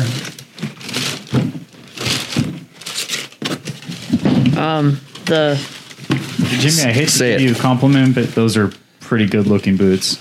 Well, don't compliment me. Compliment CD. What kind of boots do you wear, Bob? Tech 7. I'm a big fan of the Tech 7 as well. Say the name of the boot, Logan. Okay. It says right. Go to the back. Is it not just Crossfire? I think that graph Ardo Joe. Argo. at Tojo. Argo. At Ojo. Tajo? Tojo. Look at the picture on the back. See how it's stacked up like a pyramid? That might help you. Tojo. So these are CD's latest boots. They've been out for a little while now. I've not worn them yet. And I'm excited to wear them because the biggest thing that these ones are is much lighter. I know they've increased the size of the toe box, which is a huge kind of a complaint area on the CDs for a lot of riders. And I mean, I've always liked the CD buckles. The quality of these things looks like it's insane. It's been insane. Look at this flexion. So it actually has the flexion catch on the toe up here as opposed to being on the heel. So anyways, nice looking pair of boots. It's got some good materials in there. Do they still have like the screw-on sole in the bottom? Yep. The SRS sole, which hold that thing up, Logan, so they can see. So an SRS sole, which is a replaceable. So this piece is replaceable with just these, their quarter turn screws in there. I've actually never had one come loose, but I will tell you what, don't wear those things out because they are a bitch to get out. If you wear your sole down to where you can't get the screws out, you got to take a little die grinder and recut if you wear the screw out. Yeah. Yeah, that gets kind of difficult. So we'll be testing those in the very near future. I'll let you know how they go. So yeah, I've been a big fan of the Crossfire. It's the boots that I wear most of the time when I'm riding. So is this like the replacement of the Crossfire, or is this like the next? It's like an upgrade. It's Okay. like kind of the next level, and it's a little bit more. I think it's for somebody who's looking for a lighter boot. I don't know, so Alpine Stars has Tech 8 and Tech 10 are their two premium boots, and I'm pretty sure they wanted to just graduate straight to Tech 10 and no longer do Tech 8. But everybody you're kind of like, if you're an Alpine Stars guy, it's either or. You like one or the other, and I tend to prefer the Tech 8 more than the Tech 10. Tech 10 got, it was supposed to get a little bit lighter and a little bit more flexibility and a couple other things. And they did that, but I also felt like I wanted a little more protection. Hence, that's the reason I like the CD on the sole. The Alpine Stars tends to flex a little bit more on the sole. It gives you more feel. Some riders like this. And I don't know that it's, like I said, I don't know that it's a good or a bad thing, but for me, I know what I prefer. What, are you trying to steal those things, Logan? No. They're not going on your feet. Those are I think mine. he's trying to clear the way so we can get to the board. Oh, Yeah. So when we do go and Yeah. trip over everything. Get Rooster Endo. Yeah. We don't want Logan into endo. So it may be the same sort of thing where there's going to be Crossfire and there's going to be a Tojo, and they're kind of like two different things. They're trying to expand their market. Maybe they're trying to go after some of the people that like, and it's kind of designed as more of a motocross boot, where the Crossfire seems like it's got a reputation as being a little more of an off-road boot, but I don't see this. And with the same sole, with that heavy, stiff sole of the SRS, that is kind of like the trademark CD thing, and that's what makes it a lot different than the way the Alpine Stars feel. And I don't have a ton of experience with Garnets, which would be one of the other high-end brands. And then you have Fox and a couple other companies that are really working on getting into. You like that Fox boot too, right? Of course, I'm going back a few years. I thought it was one of the most comfortable boots I've ever worn. Maybe a little bit too flexible and it was a little large. It was kind of big, but I wanted to do a really intensive boot comparison. And we were going to do that in one of our printed or digital magazines when we were doing those, but we didn't work out. So I just have all the information. It's just kind of floating around here, kind of like the last tequila I had. Mm-hmm. It's right there. Yeah. Okay, where are we at now? Rooster Endo time. Rooster Endo. Yeah. Okay. Big question. Big question. Who said only one bike per person? One bike per person. Me, but that rule's been broken multiple times. Okay. Also, so for Rooster Endo, everyone, we need more bikes for Rooster Endo. Oh. Yeah. Running out. Yeah. So send in your Rooster Endo. If you wonder what Rooster Endo is, it's the thing where you send Jimmy and Logan a picture of your bike and a description. You know this isn't going to work, Logan. What are you doing in wood shop? You going out and around the corner and smoking weed or something like that? Because I thought you were going to make a better board. Yeah, I was, but then I wasn't there Monday. Why? I had a friend come in from out of town. That's not. I never got to ditch school. My friend came from out of town. Yeah. You do? You get to ditch school? Well, Can you ditch school to come and do slave labor at Tech Talk Taco Tuesday studios? He's been paid. Well, I know he's been paid, but this board is unsatisfactory. We are outgrowing the board. Yeah. Okay. Let's run with it. What do we got? Dan Welsh. Okay. Give me the picture. 2013 KTM 690R. Oh, do you guys just want to torture me with these KTM 690s? I hate this bike. Why do you think that one's He's got a comment for you. Oh, okay. For a while. I don't even have to. I just look at it and I go, I know you're trying to aren't these transitional bikes? I guess. I don't know. Right. I've never really ridden the whole last episode. That all you should have promoted that thing with is the fact that we were talking about transgender motorcycles, well, specifically the KTM 690. Okay, keep going, Logan. Sorry to interrupt. Okay. 11.5 inch wheel travel, Kenda tires, supports Jimmy Lewis. Kenda tires are good. Yep, that's the best thing about this bike right now. Supports Jimmy Lewis. Slacking on getting the picture up. There we go. Oh, yeah, everybody wants to know what the picture looks like. Yeah, there we go. Well, we have to describe it. It's a KTM 690. It's like this unicorn of a motorcycle. It's the best motorcycle in the world to anybody that owns a KTM 690 because the 690 does everything about half as good as it should in a single motorcycle. That's why I have a 500 and 1190 or 1090. Supports Jimmy Lewis even though he doesn't understand 690s.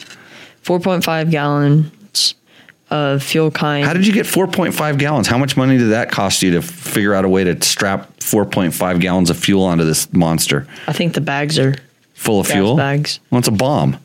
Like it has a gas tank under the seat. They couldn't even figure out where to put the gas tank in this motorcycle when they designed it. It does have a really nice motor.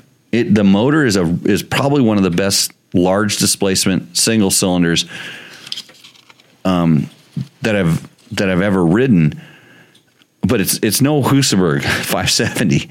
It tries, but it's a big one lunger. It's like a really, really good XR 650 if you know what I mean. 4.5 gallons of fuel kind of like a big red Honda with an E-Start. Isn't that what it just said without even reading it? Yes. Yeah, I know what it is. That's a roost. That guy's. If you are crazy enough to send your KTM 690 photo in here, then you get a roost. That's a good. What, I have to get a pin? Okay, yeah. Off of Travis over here. Okay. Get a pin. Yeah. Next bike. So Matt Mattoon. Who sent that? What was his name again? Dan Welsh. Yeah. Thanks, Dan. Yeah, that was ballsy. But your bike roosts. And all the other KTM 690 owners, you are the pinnacle of KTM 690 owners right now. You should just actually your bike is set up the way that they should be. That bike looks like it. I'm not even kidding you here right now, because you've got fuel. I hope it's not in the bags. I hope you have the gas tank kit that does cost a substantial amount of money. You know what we should do is we should get a Patreon account. and then we'll like use Patreon. If you Patreon us, then we'll do your bike or something like that. We got to figure out a way to get the per issue per episode count up there. Yeah, well, we should do. But then if we Patreoned, and then we pissed on your bike, they'd probably cancel the subscription, so it wouldn't work out too good. I think if they're a fan of you, they're probably going to enjoy. They understand it. Yeah. Okay. Hey, did anybody figure out what my shirt means? Lots of guesses. Did anybody get the company? I don't know, but San Felipe Bob has my favorite answer as the wife. We got to read these off. Yeah, there was a whole section. I don't even know what it is. So mine was amazed that worked. That's my guess. Yeah. No. Okay. Matt Mattoon. Oh, Matt Mattoon really snuck this thing in. Hey, that's some composition with that photo, Matt. Who shot that? I pulled this off of Dennis Faldorf's Facebook page. Oh, because he posted this picture. Oh, I figured you went out and did this at lunch. That's why you took a long lunch. No, I took a long lunch because I was awakened a little early this morning. By the thunder showers and stuff like that. You took a nap? I'm the only one that's allowed to do naps around here. Almost did. I was like dozing off. Okay, let's go. What is this thing? It's a KLR 650. 2008. 2008. Same as every other KLR 650, except for this year. They have a new one. Fork brace, steel braided brake lines, better brake rotors, Moose off-road pegs, 606 tires, aluminum skid plate, best adventure bike ever made. Has one red fairing to add a sportier look on the left side of the bike. Oil drain plug is always tight since one incident in 2014. Dennis Falduff owns it. Matt rides it. Well, the funny thing is, I don't know why you didn't just put Dennis's name in here and like slide it in, like cheat it in. Oh, because I'm the one who rides it. And I'll tell you what. One thing I did notice is that every single one of those modifications is a really super solid KLR 650 modification. Mm-hmm. Now, especially the front brake. And when you get the front brake, you need the fork brace, because if you increase the power of the front brake, it flexes the forks. Yeah. So super good mods. Those tires are great on this bike. It'd be better if he had Kenda, Parker DTs for more aggressive riding if he decided to do it, or he could use some Kenda big blocks if he wanted to go the long distance route. I'm just saying that because Kenda helps out my school, and those are these tires that I really like and I prefer. Mm-hmm. That's a super solid KLR. It's almost as good as that last KTM 690. Half the horsepower, double the fuel capacity stock, double the fun. Well, I don't know about that. Neither of these bikes are very fun because you can't do what you really want to do on them. I don't know. I can get wherever I want on the KLR. Yeah, but like if I was on my KTM 1090 and we were going along adventure ride, I'd blow your doors off and have a lot more power. Or if we tried to go single track riding and I was on my KTM 500, you'd be a hurting unit. So yeah, but the KLR never stops. It never dies. Unless you leave the oil drain plug out. Yes. Did you do that on this bike? Do you remember it was a Taste of Dakar? Oh, that's right. Yeah. Scott and I had to park by the side of the road, made a little fire, had to wait. But, right. I'm not claiming that mechanical. Roost. Because bike's fully roost. It's roosting. It's perfect. Right up there. Yeah, that's a good bike. It's sitting out front outside right now, right? Yeah, it's sitting outside. Yeah, that's actually going to be my after Dennis's last little visit. That's actually going to be my little commuter vehicle around Pahrump now. Oh, cool. Yeah. Awesome. Kevin Harris, 2021 YZ. This bike looks like it needs a map. Is stock besides the graphics. It's got a wild ass graphics package on it. Yeah. Do we know that's all he wrote? He actually just uploaded the picture and then kind of texted me some stuff, and I was like, oh yeah, sure. He didn't even go through the proper protocols? He didn't even go through the proper protocols. And he thinks he's going to get a free map out of this. Yeah. Endo. Even if you are a cop in town. And even though it's a Yamaha. It probably has some Travis Preston or Chris Kiefer map in it. It's down when it gets the maps. Well, he likes experimenting. When I send the map, it might just jump right to the roost zone. Okay. Yeah, we got to have a picture of it with the map in it. Well, so he did say in the chat he wants the Jimmy special. Well, does he know what that is? No, and if yeah, the Jimmy special scares me. My maps are all special, just like the rider. Okay, we have a picture of 2 bikes here. Marion Hackworth. I don't know. Mary. Whoa. What? Marion. Matt, easy on that thing. You just clipped that thing so hard. Okay. Martin's watching. Marion Hackworth. Yeah, okay. Yeah. Matt, do you have something to say? Or say this? Is it Martin? Matt asked about details. He said, you know. Well, I sent him. I saw this post. I saw this one. And I said, Logan doesn't know. So is it like we have ESP? And so it's a picture. It's a really nice place that he's ridden to on a couple of KTM or a Husky and a white KTM. We used to like to call them that. A couple of those bikes, and they've ridden in. It's in Kansas. I can just tell from the picture that it's someplace in Kansas. And there's a chainsaw on the front of one of them, which right away makes me very respectful of what they're doing. They're out cutting trail. They're opening trails up for all of us to ride on. And that's awesome. I wish I had one of those bikes. Like I only have a 200. I'm going to sell it and I'm going to get a 300 though. Yeah. And then I can go riding with these guys because there's no way I could go riding with them on a 200. He's trying to pick on me and make me feel bad that I'm not there. So it's Endo. Didn't follow proper protocol. Yeah, and improper protocol. San Felipe Bob, right? Yep. His kid's bike, OSET 16. Why doesn't it have his kid's name on it? Why didn't his kid send this in? You're doing work for your kid. I don't think this is good to do work for your kids. I'm pretty sure he's talked about he rides it more than the kid. Oh, well, it doesn't surprise me. But didn't he already say? Has he sent a bike in yet? I don't think so. Oh, he's so involved in the show. I just get confused. But okay, it's an OSET.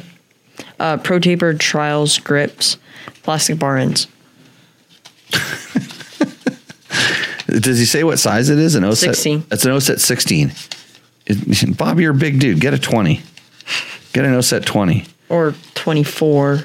They make a 24 now. Well, when I checked, Oh. which was like 4 years ago. Okay. I knew they were slowly. I mean, when I first saw these things, they were just little tiny. They're more like those Strider bikes. They're little tiny things, and they just started as I can't remember his name. The Oliver was the name of the kid. His dad is the one that started building these things, and they're built in England.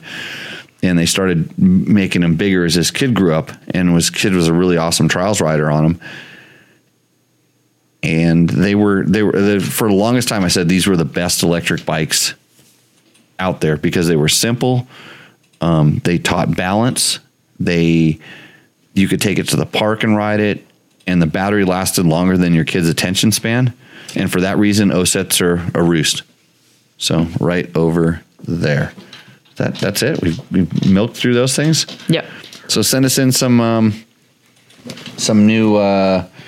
new Rooster Endos if you're not afraid. You know, we'll tell you what we really think. I probably won't hold back. And then who knows? Maybe a celebrity in the industry might actually end up rating a bike. Oh yeah, Yeah. We had Ricky rate bikes, right? Yeah, Eli rated bikes. Oh yeah, The second Eli time rated we bikes. ever were rating bikes. He rated Big John's. Oh, and Big John. I haven't heard from him since. I mean, he probably went out on a big bender and got thrown in jail that night. Yeah. Got so excited. I thought we were supposed to say he's in jail. I thought we got in trouble for that. I haven't seen him. He hasn't told me anything about this.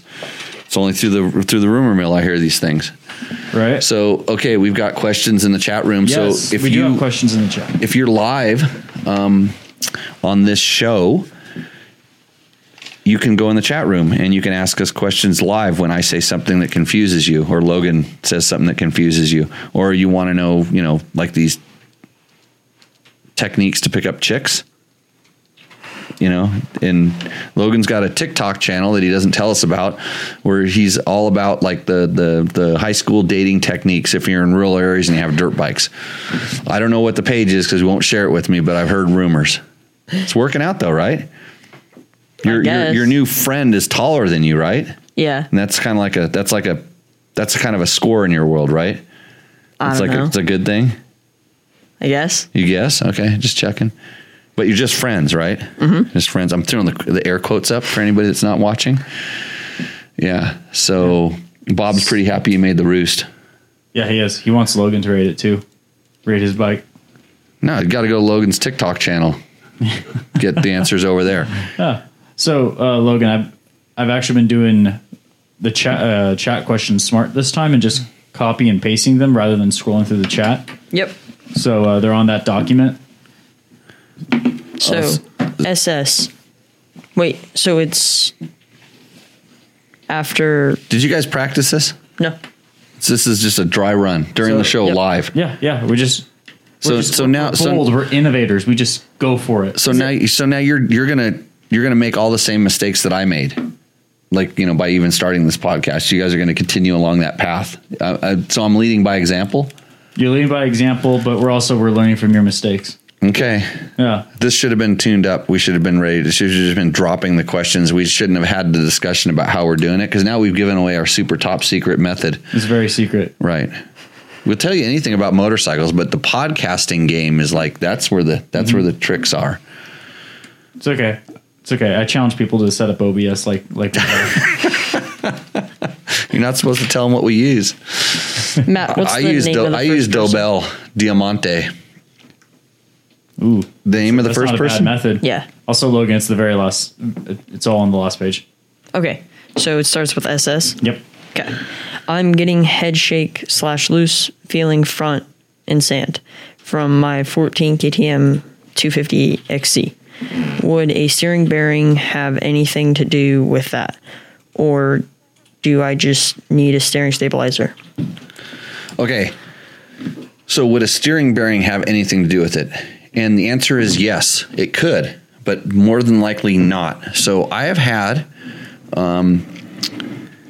steering bearings that rusted and I've also had steering bearings that have been in such of an impact that it actually dented the race and or the bearing. And so it didn't move freely.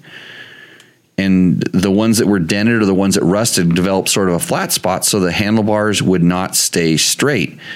They would index off of center. This makes sense.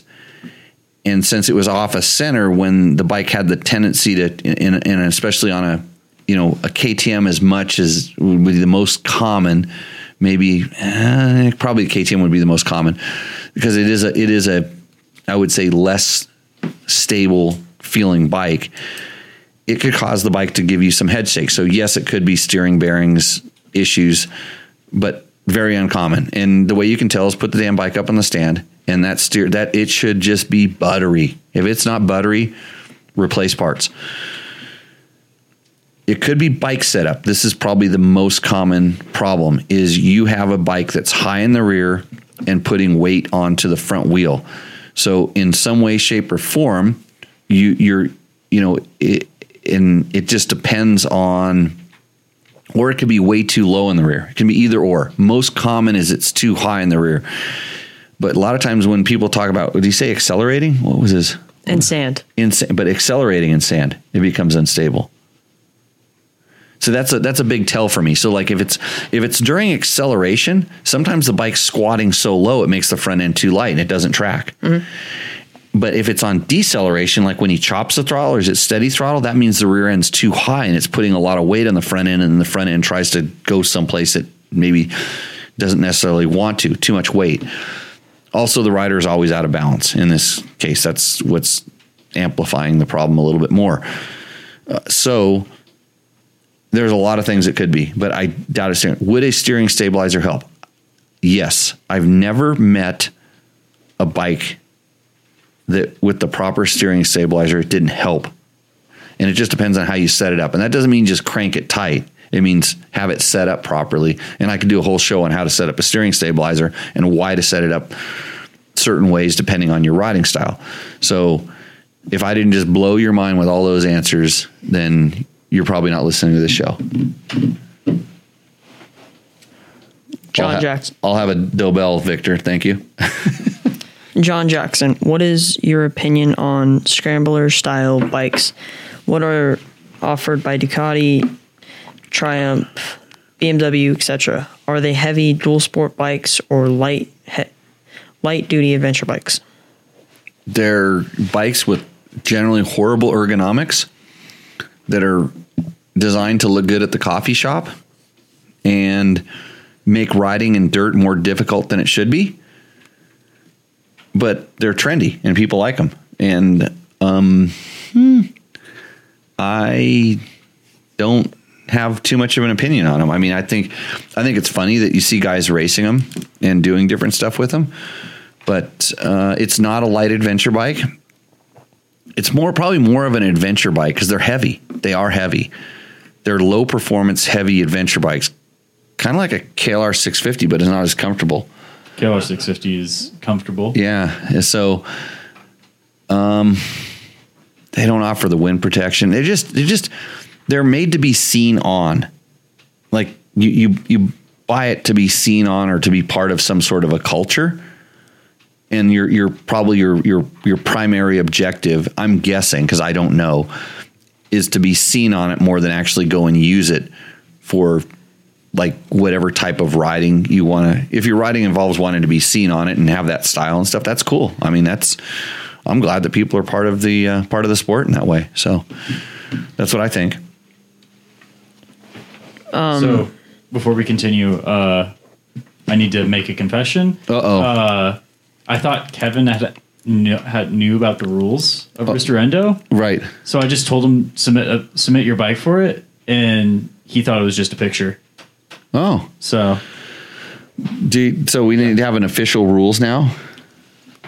Okay. I guess you're gonna have to do a post on Dirt Bike Test. You have an account, you can post up there. So you do tomorrow. Part of your job description. Is to write a post on how do I get my bike in Ristorendo, and then you put the rules there. Very detailed. And then you send them a link, on how to do it, and that'll work awesome. And then thank you, Kevin, for pointing out Matt's shortcomings. It's always nice. It's always nice to be corrected around here. The whippings will continue.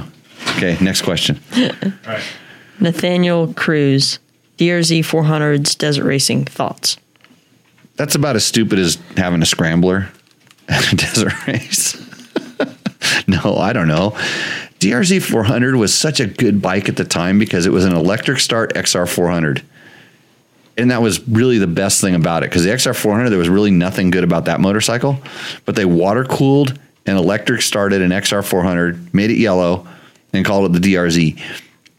And at the time, these bikes, okay, so we talk about like these guys wanting to modify KTMs now. And I'm like, why do you want to do this? Well, a DRZ, I actually used to say the same thing. I'm like, why do you want to modify this thing? You're going to wreck it, because stock, they were pretty good. But you could go down Modification Boulevard on a DRZ and spend 3 times the value of that bike, and it still wouldn't be as good as starting with a motocross bike and trying to bring it back. I don't think racing a DRZ, unless you're like a just starting out beginner novice and you're just trying to get your feet wet, and all the modifications of the world are never going to turn it into what it is, which is a very heavy, lower to medium performance, especially now compared to the current bikes. Whatever. It's the great trail bike. I mean, just comfortable. Don't go hill climbing on it. Trust me. It's the worst hill climbing bike ever. The seat and the gas tank are really high and a little bit far back. And I couldn't figure it out because there was hills that I could climb on every other bike, and I could not climb them on the DRZ 400. And I had stock ones and modified ones. And no matter what, and especially when we went to bigger tanks, they were just, ugh. But the seat rides a little bit high and it just doesn't hill climb very well. So don't do that. Kevin Harris, for mapping, I want something that comes on smooth, but gives you more mid to top end and longer revving. Okay, so when you're doing mapping, the one thing I didn't mention earlier when we were talking about this is you're not really going to increase the power. It's not going to increase or decrease the power. It's kind of going to change how it delivered. And you can make it feel like it has more or less power, but it doesn't really so much change it that. So when he says he wants more, I'm hope he's talking about throttle response and, like, kind of excitement as opposed to like, you know, more power. Because when you start going more power, then you want to do things like, you know, cams, pipes, running different fuels, all the stuff that will, you know, increase the efficiency of that air pump that the motor is. So I can get you a map that does that. That's actually what I look for a lot of times in my maps. Is Yamaha tends to build a little bit of spunk into their standard maps, especially on the 450s. And it's funny because, you know, I jokingly said I don't like Travis Preston's maps. Travis makes maps for Travis, and I think most people will actually like his map because they actually feel like they give the bikes, you know, a little bit more snap, and he's a bigger guy. You know, the guy's won Supercrosses before. He knows what he's doing. He knows how to ride, and he knows exactly where he wants that bike to hit and pull. And it's exactly where Jimmy Lewis does not want the bike to hit or pull, because I don't ride like that, and I don't want that kind of acceleration and power. I want it to happen kind of a little bit later. So, you think Emily wants to be on the show? I don't think so. I don't think so. I think she's on Hit the power button once. No, the power button, which is that? That's the one on the side. Yep. I just hang up on her. No, You just just once silence silences it and then again hangs up on it. Okay, that's good. She should be watching the show. Yeah. Her husband's going to be on the show. Captain Larry's going to do the safety segment. I thought he was going to come on this week. He's busy. That's probably why they're calling me, because I'm late for work. Oh, I hope I wasn't supposed to show up tonight.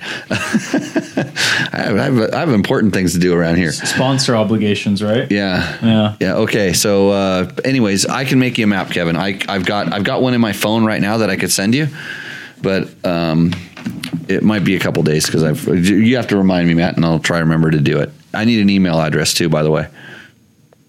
Brandon Mueller, 2009 YZ250F, front brake issue, squishy and loss of braking power, bleeding and pumped in new brake fluid, pads and motor look good and not contaminated, clean with brake fluid thoroughly. Suggested next steps: replace brake line and or rebuild caliper. Nope. First thing, check the pins. Make sure that the caliper is sliding freely on the pins, because I've seen a lot of times where what happens is the caliper, and I think Brandon used to be one of the designers at Climb, if I'm not mistaken. Just the name sounds really familiar. And if the caliper kind of seizes on the pins and it's not completely centered, you have to imagine it's actually flexing the disc rotor in order to make it squeeze it, and it can't. It always remains spongy. So it's like it's constant. It's like, you know how we back bleed them? Yeah. It's like you're half back bleeding it. You know how you have to push the lever extra far to get to compress? Yep. It could be doing that. That would be the next thing I would check. But if you've done, he's doing all the right steps. He's done all the steps right up until now, and this is the next thing I would check. And I'll bet you'll find that it may have. And I think he's living in a more moist, wet area, and that's why I keep those pins greased on my bikes. 9 out of 10 without referring to a reference manual. 1, 2, 3. Yes, that's Brandon. 5. Yeah, he said right there in the chat. It's Brandon, who used to be one of the designers at Climb. I remember one name out of 100. Sean Elliott, DRZ mods can be compared to a project with a KTM 390 Adventure. Oh, wow. Good job. Touche, huh? Let's see. I'm gonna you know what? You'd be better off turning a DRZ 400 into a KTM 390 like bike than going desert racing on it. True fact. You could turn that you could lower that DRZ and get some luggage and stuff for it, and you would have a KTM, a carbureted, albeit KTM 390, and it I don't know if it would last as long as the KTM, but it comes with different size tires. That's a really good get a big tank on it. I rode from Mexico to Canada on a DRZ 400, so I know the bike. Is that it? We out of questions? No, we got one more big one. One more big one. And there's a small one after that. Yeah. Francis Cuddy. Jimmy, last week I asked you about swapping to a Husqvarna TE swing arm on my 19300 XC. I really appreciate your response. It was great. I had already done several of the things you mentioned. Well, I was waiting. I was waiting for the but. I was waiting for the. I really liked your response, but no, good. Okay, so good. He's still going. I'm waiting for the but. Keep going. Suspension is dialed. I have WP cone valves, spring forks, and a bleeder conversion on my OEM shock.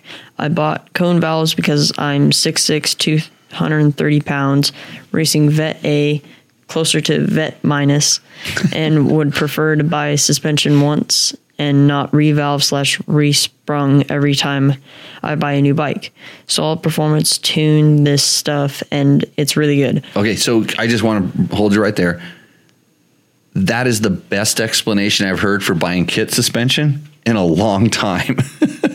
He wants to, he knows he's going to put it on his different bikes. The good thing about like the KTM Husky platform is that they don't change the bikes a whole lot, enough to where you can't have the suspension very easily modified to fit on the other bike, or it just keeps going from year to year. Like I'm using the KTM 500 I'm going to ride next week, has an Olin shock on it from 2008 that still fits on the bike, and the front forks, I'm actually running forks off of a 2010 or 11 bike that I had. But anyway, so it works. So that's a very good. I'm on board. Totally on board with what he's doing. Where's the butt? Keep going. I do have Mako 360 handlebar mounts. Those are great and smooth things out a lot. Did I tell him that was one of the things to do? I think I did. I mentioned that or flex bars. Okay, good. Also have a Boyson shock out on the left grip. Boyson what is it called? Shock out. Shock out. Yeah, it's the one that you can turn it. Oh, okay, yeah. Okay, I know it. It's like a throttle grip on your, because people don't know what this is. It's basically an elastomer that allows the clutch grip to pivot a little bit. It's to take some things out. Okay, go ahead. Boyson discontinued that product. That makes me sad. I run Michelin tires and Michelin mousses. And we suggested this too, I believe, because he was talking about his bike being harsh. He wants a more compliant chassis. But so he's going all the steps so far. Yes. An Enduro Medium is a great tire. I have removed my engine mounts and reinstalled them with 23 Newton meters instead of the spec 25 Newton meter. Loctite was used. I test out bolt removal at my turn track in the near future. Based on feedback from you and my shop, I've saved money for a 2024 300 XCW. I just got a 21 500 XCFW and prefer the compliance of the PDS chassis so much more than the linkage bike. The 500 is probably the best dirt bike ever, riding everything I do on my 300 with more effort, no doubt, but then I could also ride around the planet without trouble. What a machine. Thanks again for your help. I did not tell him to buy a 500 EXC, did I? I don't remember telling him that. If he watched episodes before, but not recently. Yeah, no, I used to say that was the bike to buy, but now since we're, Yamaha is our brand, it's like they don't have a dual sport bike, so like there's dual sport bikes just don't even exist. Tenerays. Oh yeah, they had the Tenere, but that's an adventure bike. Oh, we're gonna try not. It's kind of like a Tenere is about the same size as the KTM 690 because it's a 700, so it's 10 better. And it's a Yamaha, so the Tenere is an awesome bike too. Yeah, I like that. Big John has one. You should probably just drop it off at your house since he's in jail, right? Yeah. Drop it off at my place. So the interesting thing he started talking about. So he bought his bike was what was his original bike? It was an XC or was it 300 XC 300 XCF or XCW XC. Okay, so linkage bike. Mm-hmm. The hard thing is that now the suspension isn't going to, because he's going from linkage to PDS, so it's not going to change. But what he felt, and this is what I'm worried about, is what he felt when he got that 500 was the mass of that 4-stroke motor, that heavier motor. There's a big difference between the way a 2-stroke feels and a 4-stroke feels. And I literally could have just said, oh, you just need a 4-stroke, and all of his problems would have gone away. Cause that's, this from riding the 2-stroke. They're jittery. They dance a little bit. They have that, they feel like they're tapping your feet and tapping your wrists maybe a little bit more. The 4-stroke is just heavier and it feels a little bit more planted. And this even is on 250 4-strokes and stuff. So that's what you're feeling. The 300 will probably feel a little bit more, but the PDS, and I noticed this when the last time KTM did an intro, I rode an XCW one day and an XC the next day at a works race.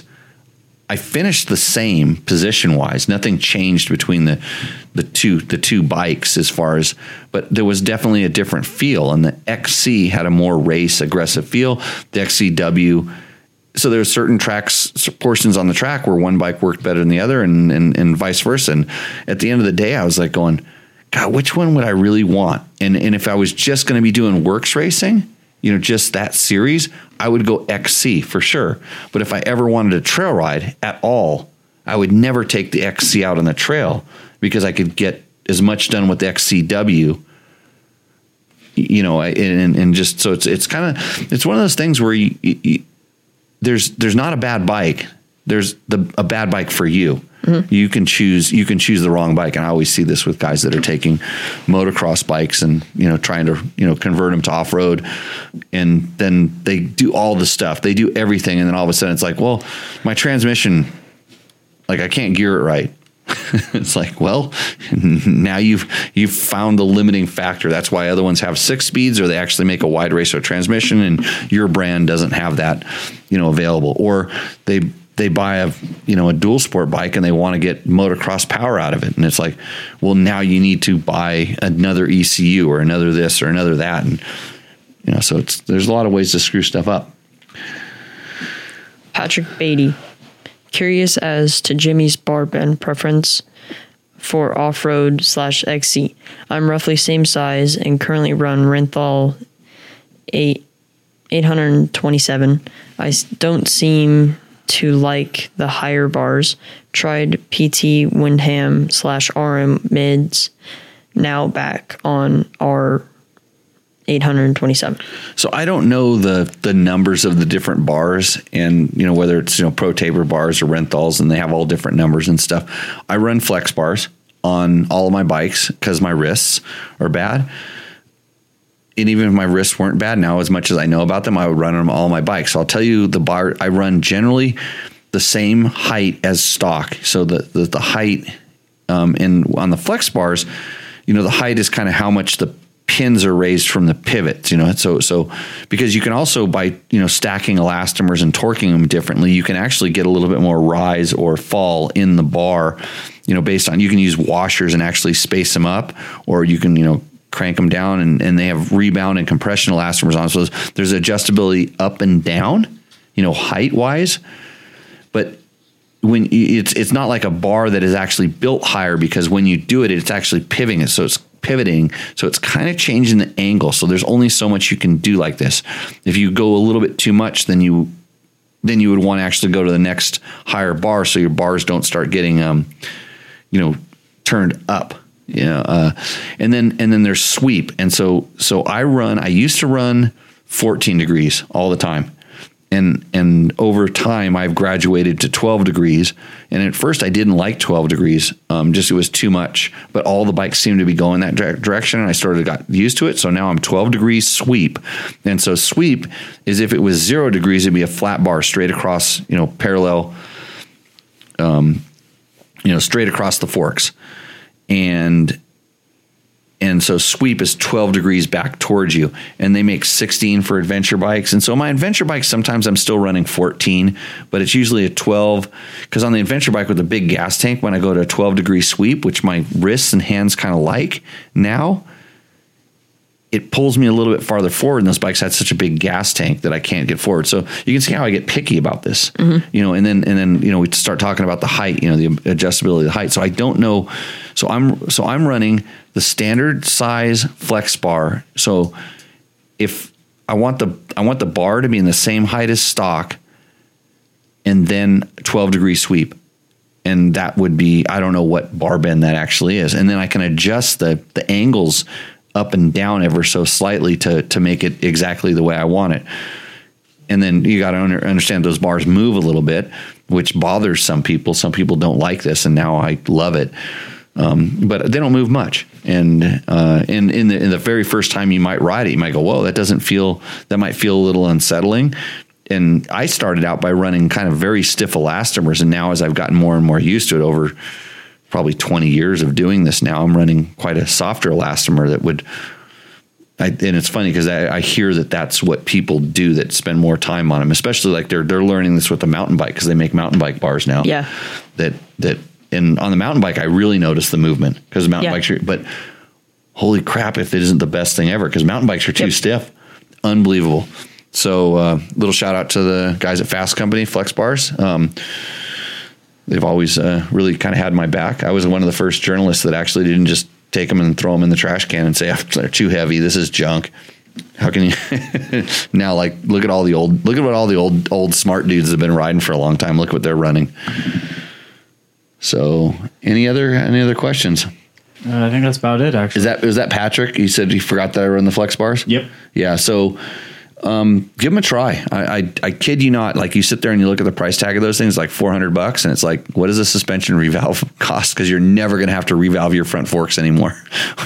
This is the very first thing I said about them was because at that time I don't think my wrists were junk yet. They were still okay, but they made bad forks good, and I could get away with running a fork setting that actually worked better for sticking to the ground, because I like a little bit softer, which for most people tends to be wallowy, but also it doesn't get as good as traction as a slightly stiffer setting, but the stiffer setting wouldn't feel that good. All of a sudden the handlebars would do the work the fork should have done, or the tire should have done, and then I could run a good fork. So the Mako is a different system, and I actually helped them a little bit with development on the early stages of that, and it's for me it's different, and some people really like it and others don't, just like some people don't like flex bars. It's, to me, and I know they've probably for sure gotten better since then, because he was really working on the elastomers and different kind of compounds with the elastomers, but it does sort of the same sort of thing. It isolates the bar, and I think they were going more for they were trying to do both vibration and that impact absorption. But for me, since the bars don't move independently, it acts a little bit different, and for me, what I felt through the bar to the front wheel was a little bit different on the Mako versus the flex bar, and I preferred the way I got the feel out of the flex bar. So hopefully that helps you out there with the different things. Let's see. Brandon says, I too have been running a flex bar for many years, and my wrists thank Cole and the team at Fast Company. Didn't know they were doing mountain bike bars, so thanks for mentioning that. Yeah, you need to, like, if you thought the motorcycle bar is good, the mountain bike is game changing. Really? Yeah. It's really, really good. Let's see. Do we have to thank anybody else? Scott goggles. You know what we were going to do last time? We didn't do it. We got some Scott goggles here. Yep. Prospect versus Fury. Yes. Ooh, hold on. This is where the new little thing that we were going to try. Oh, you're going to try something new? Yeah. It might go up on the screen behind us. You never know. We'll see what happens. Wow. You could blow the whole show up. I need to make it smaller. There we go. Well, I'm actually going to do something with my hands here as well, but hopefully this works. So it doesn't cover the whole thing. Yeah, I had the question because I'm not super familiar with all the different the brand things and stuff. Like, what was the difference between the Prospect and the Fury? And so the Fury is probably a little bit lower price point. Mm-hmm. And the biggest thing is it doesn't have the bars. Yeah, the outriggers. Outriggers is what it's called. It mounts directly to the side of the goggle, and it also has a more narrow band. Yes. So depending on what you're looking for. And so what do the outriggers do? You know what they do, Logan? Apparently give a better feeling on your face. Like more. It tends to make it fit a little bit better. So like a lot of times the way the helmets are, the current helmets, like they're getting a little more padding inside of the helmet. And so with the outrigger, it's pulling, farther on the outside of the goggle frame as opposed to right on the side. Because this, if your helmet is here and you would think about it, the pads, this goes against your face and then the strap has to go out before it goes back. Yes. It's not going to pull the goggle kind of up towards around you and sealed on the side of your face. And a lot of times it's a helmet fit problem, issue versus, a goggle fit. And it's funny, in the beginning, I didn't notice how much I like the outrigger, until I started wearing outrigger goggles a lot. And then I went back to the regular one. I'm like, okay, it does make a difference. Mm-hmm. And for the type of riding, especially the higher speed riding, or riding in the sand dunes and stuff, I just, in the higher speed stuff, I noticed that the wind actually comes into the entire goggle quite a bit more. So when it's open on the side, it allows more air to get drawn in other places. It works like a Venturi and dries my eyes out.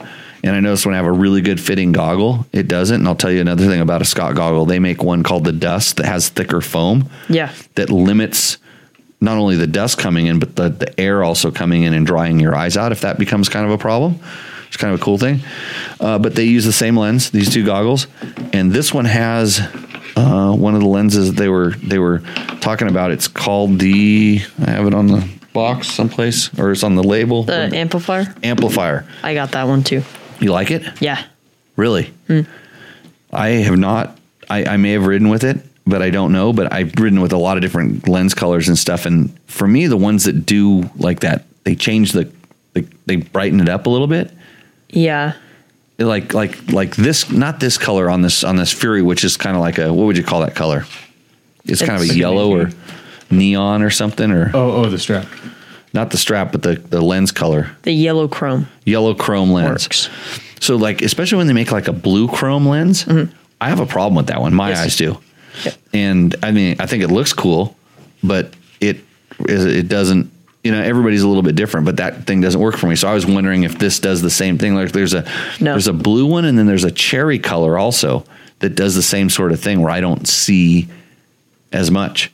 Yeah. But that's why they make different lens colors and have different things. But so anyways, that we wanted to talk about this last week, but we decided to talk about this week. So we'll be testing these two and hopefully doing a review on them. And I need to get my review of my Kreft suspension up. I know all about it. I just need to find time to write it, but I'm going to go away for a week and a half. So good luck. I'll get to it. Maybe instead of taking a nap, I'll just knock it out one of these days, Matt. Sounds good. What do we figure out with this shirt? So what company is this shirt? Let me see. There was actually, I thought it was a pretty close guess. American Tire and Wheel. Nope. Americana. Nope. Okay. Let me go. It was a little further back up here. I didn't think to copy these. Ask the Wife. Ask the Wife. It says ATW. So this logo, if you're wondering what it is, I'm going to tell you what it is right now. This is W Wheels.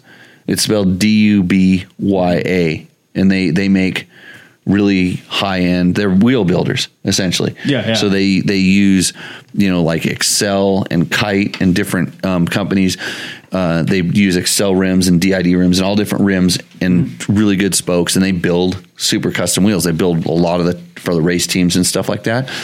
And they have helped me out with some of our wheel projects. So like on our way overpriced KTM 390, the one that's almost as good as a DRZ 400, that has W wheels on it. And the expensive thing on that bike was converting that thing to a spoked wheel as opposed to a spoke wheel. So ones with spokes as opposed to having big mag wheels, we'll call them. And so I have them on that. I have them on almost all my adventure bikes. I have W wheels on because those things will bend rims. And over all this time, I've had to tighten so few spokes, and they just made a set for my KTM 500, and I've got 500 or 600 miles on that thing now. and haven't had to touch a spoke on it. Super high end stuff. They actually have their own hubs now, so it's a slightly lower price point. So this is W, and then the ATW is one of their slogans. So I actually the reason I asked that and called up John Anderson and talked about it was because I'm like going, oh, all the way. That's what I thought it meant. Mm-hmm. I thought it meant W all the way. Yeah. But what does it really mean? It actually, and now I've gotten confused because I was laughing at some of those other ones. So it's W. It means all things wheel. That's it. All things wheel. Hold on. I think there was someone that might have actually gotten that. Oh, really? Ask the winner. All the way. All the way. Ask the winner. So that's what I thought it was, all the way. Uh-huh. And all the women. actually, John said one of the things. It meant alcohol, tobacco, and women. So no winners. Wow. I don't think there was. There might have been. There was. Okay. So wait, what was it again? What does it mean? No, yeah. What was the AWT again? It's ATW. All things wheel. All things wheel. All things wheel. So the logo is not very familiar to us, to this group. So they maybe they need to run ads. Matt, you ever think about that? I was about to ask you. Do you know what their marketing budget is? Yeah. The marketing budget is spinning around on a few of my bikes right now, I think. I'm rolling on W marketing budget right now. Do you want to perhaps sell some and donate to the cause? No, I don't sell any of this stuff. Everybody thinks I sell all this stuff. I've got the first thing that anybody ever gave me in this motorcycle industry, probably. I don't think I sold anything. Oh, okay, that's right, not sell. Do you want to trade it? Trade it. For some the orange hubs will not look good on your Husaberg, Matt. just really a shame. It would not look good, no. Okay, I think we've gone long enough. I think we're good. This is enough. The San Felipe Bob types in all things wheel because he thinks he can win at the last minute. Yeah. So I will try to figure out another good contest. So this contest will get pushed off over to the next show, and we'll figure something else out for you to go and because he actually had a pretty cool thing, little giveaway. But you guys were okay. So let's just say the first person. Let's see.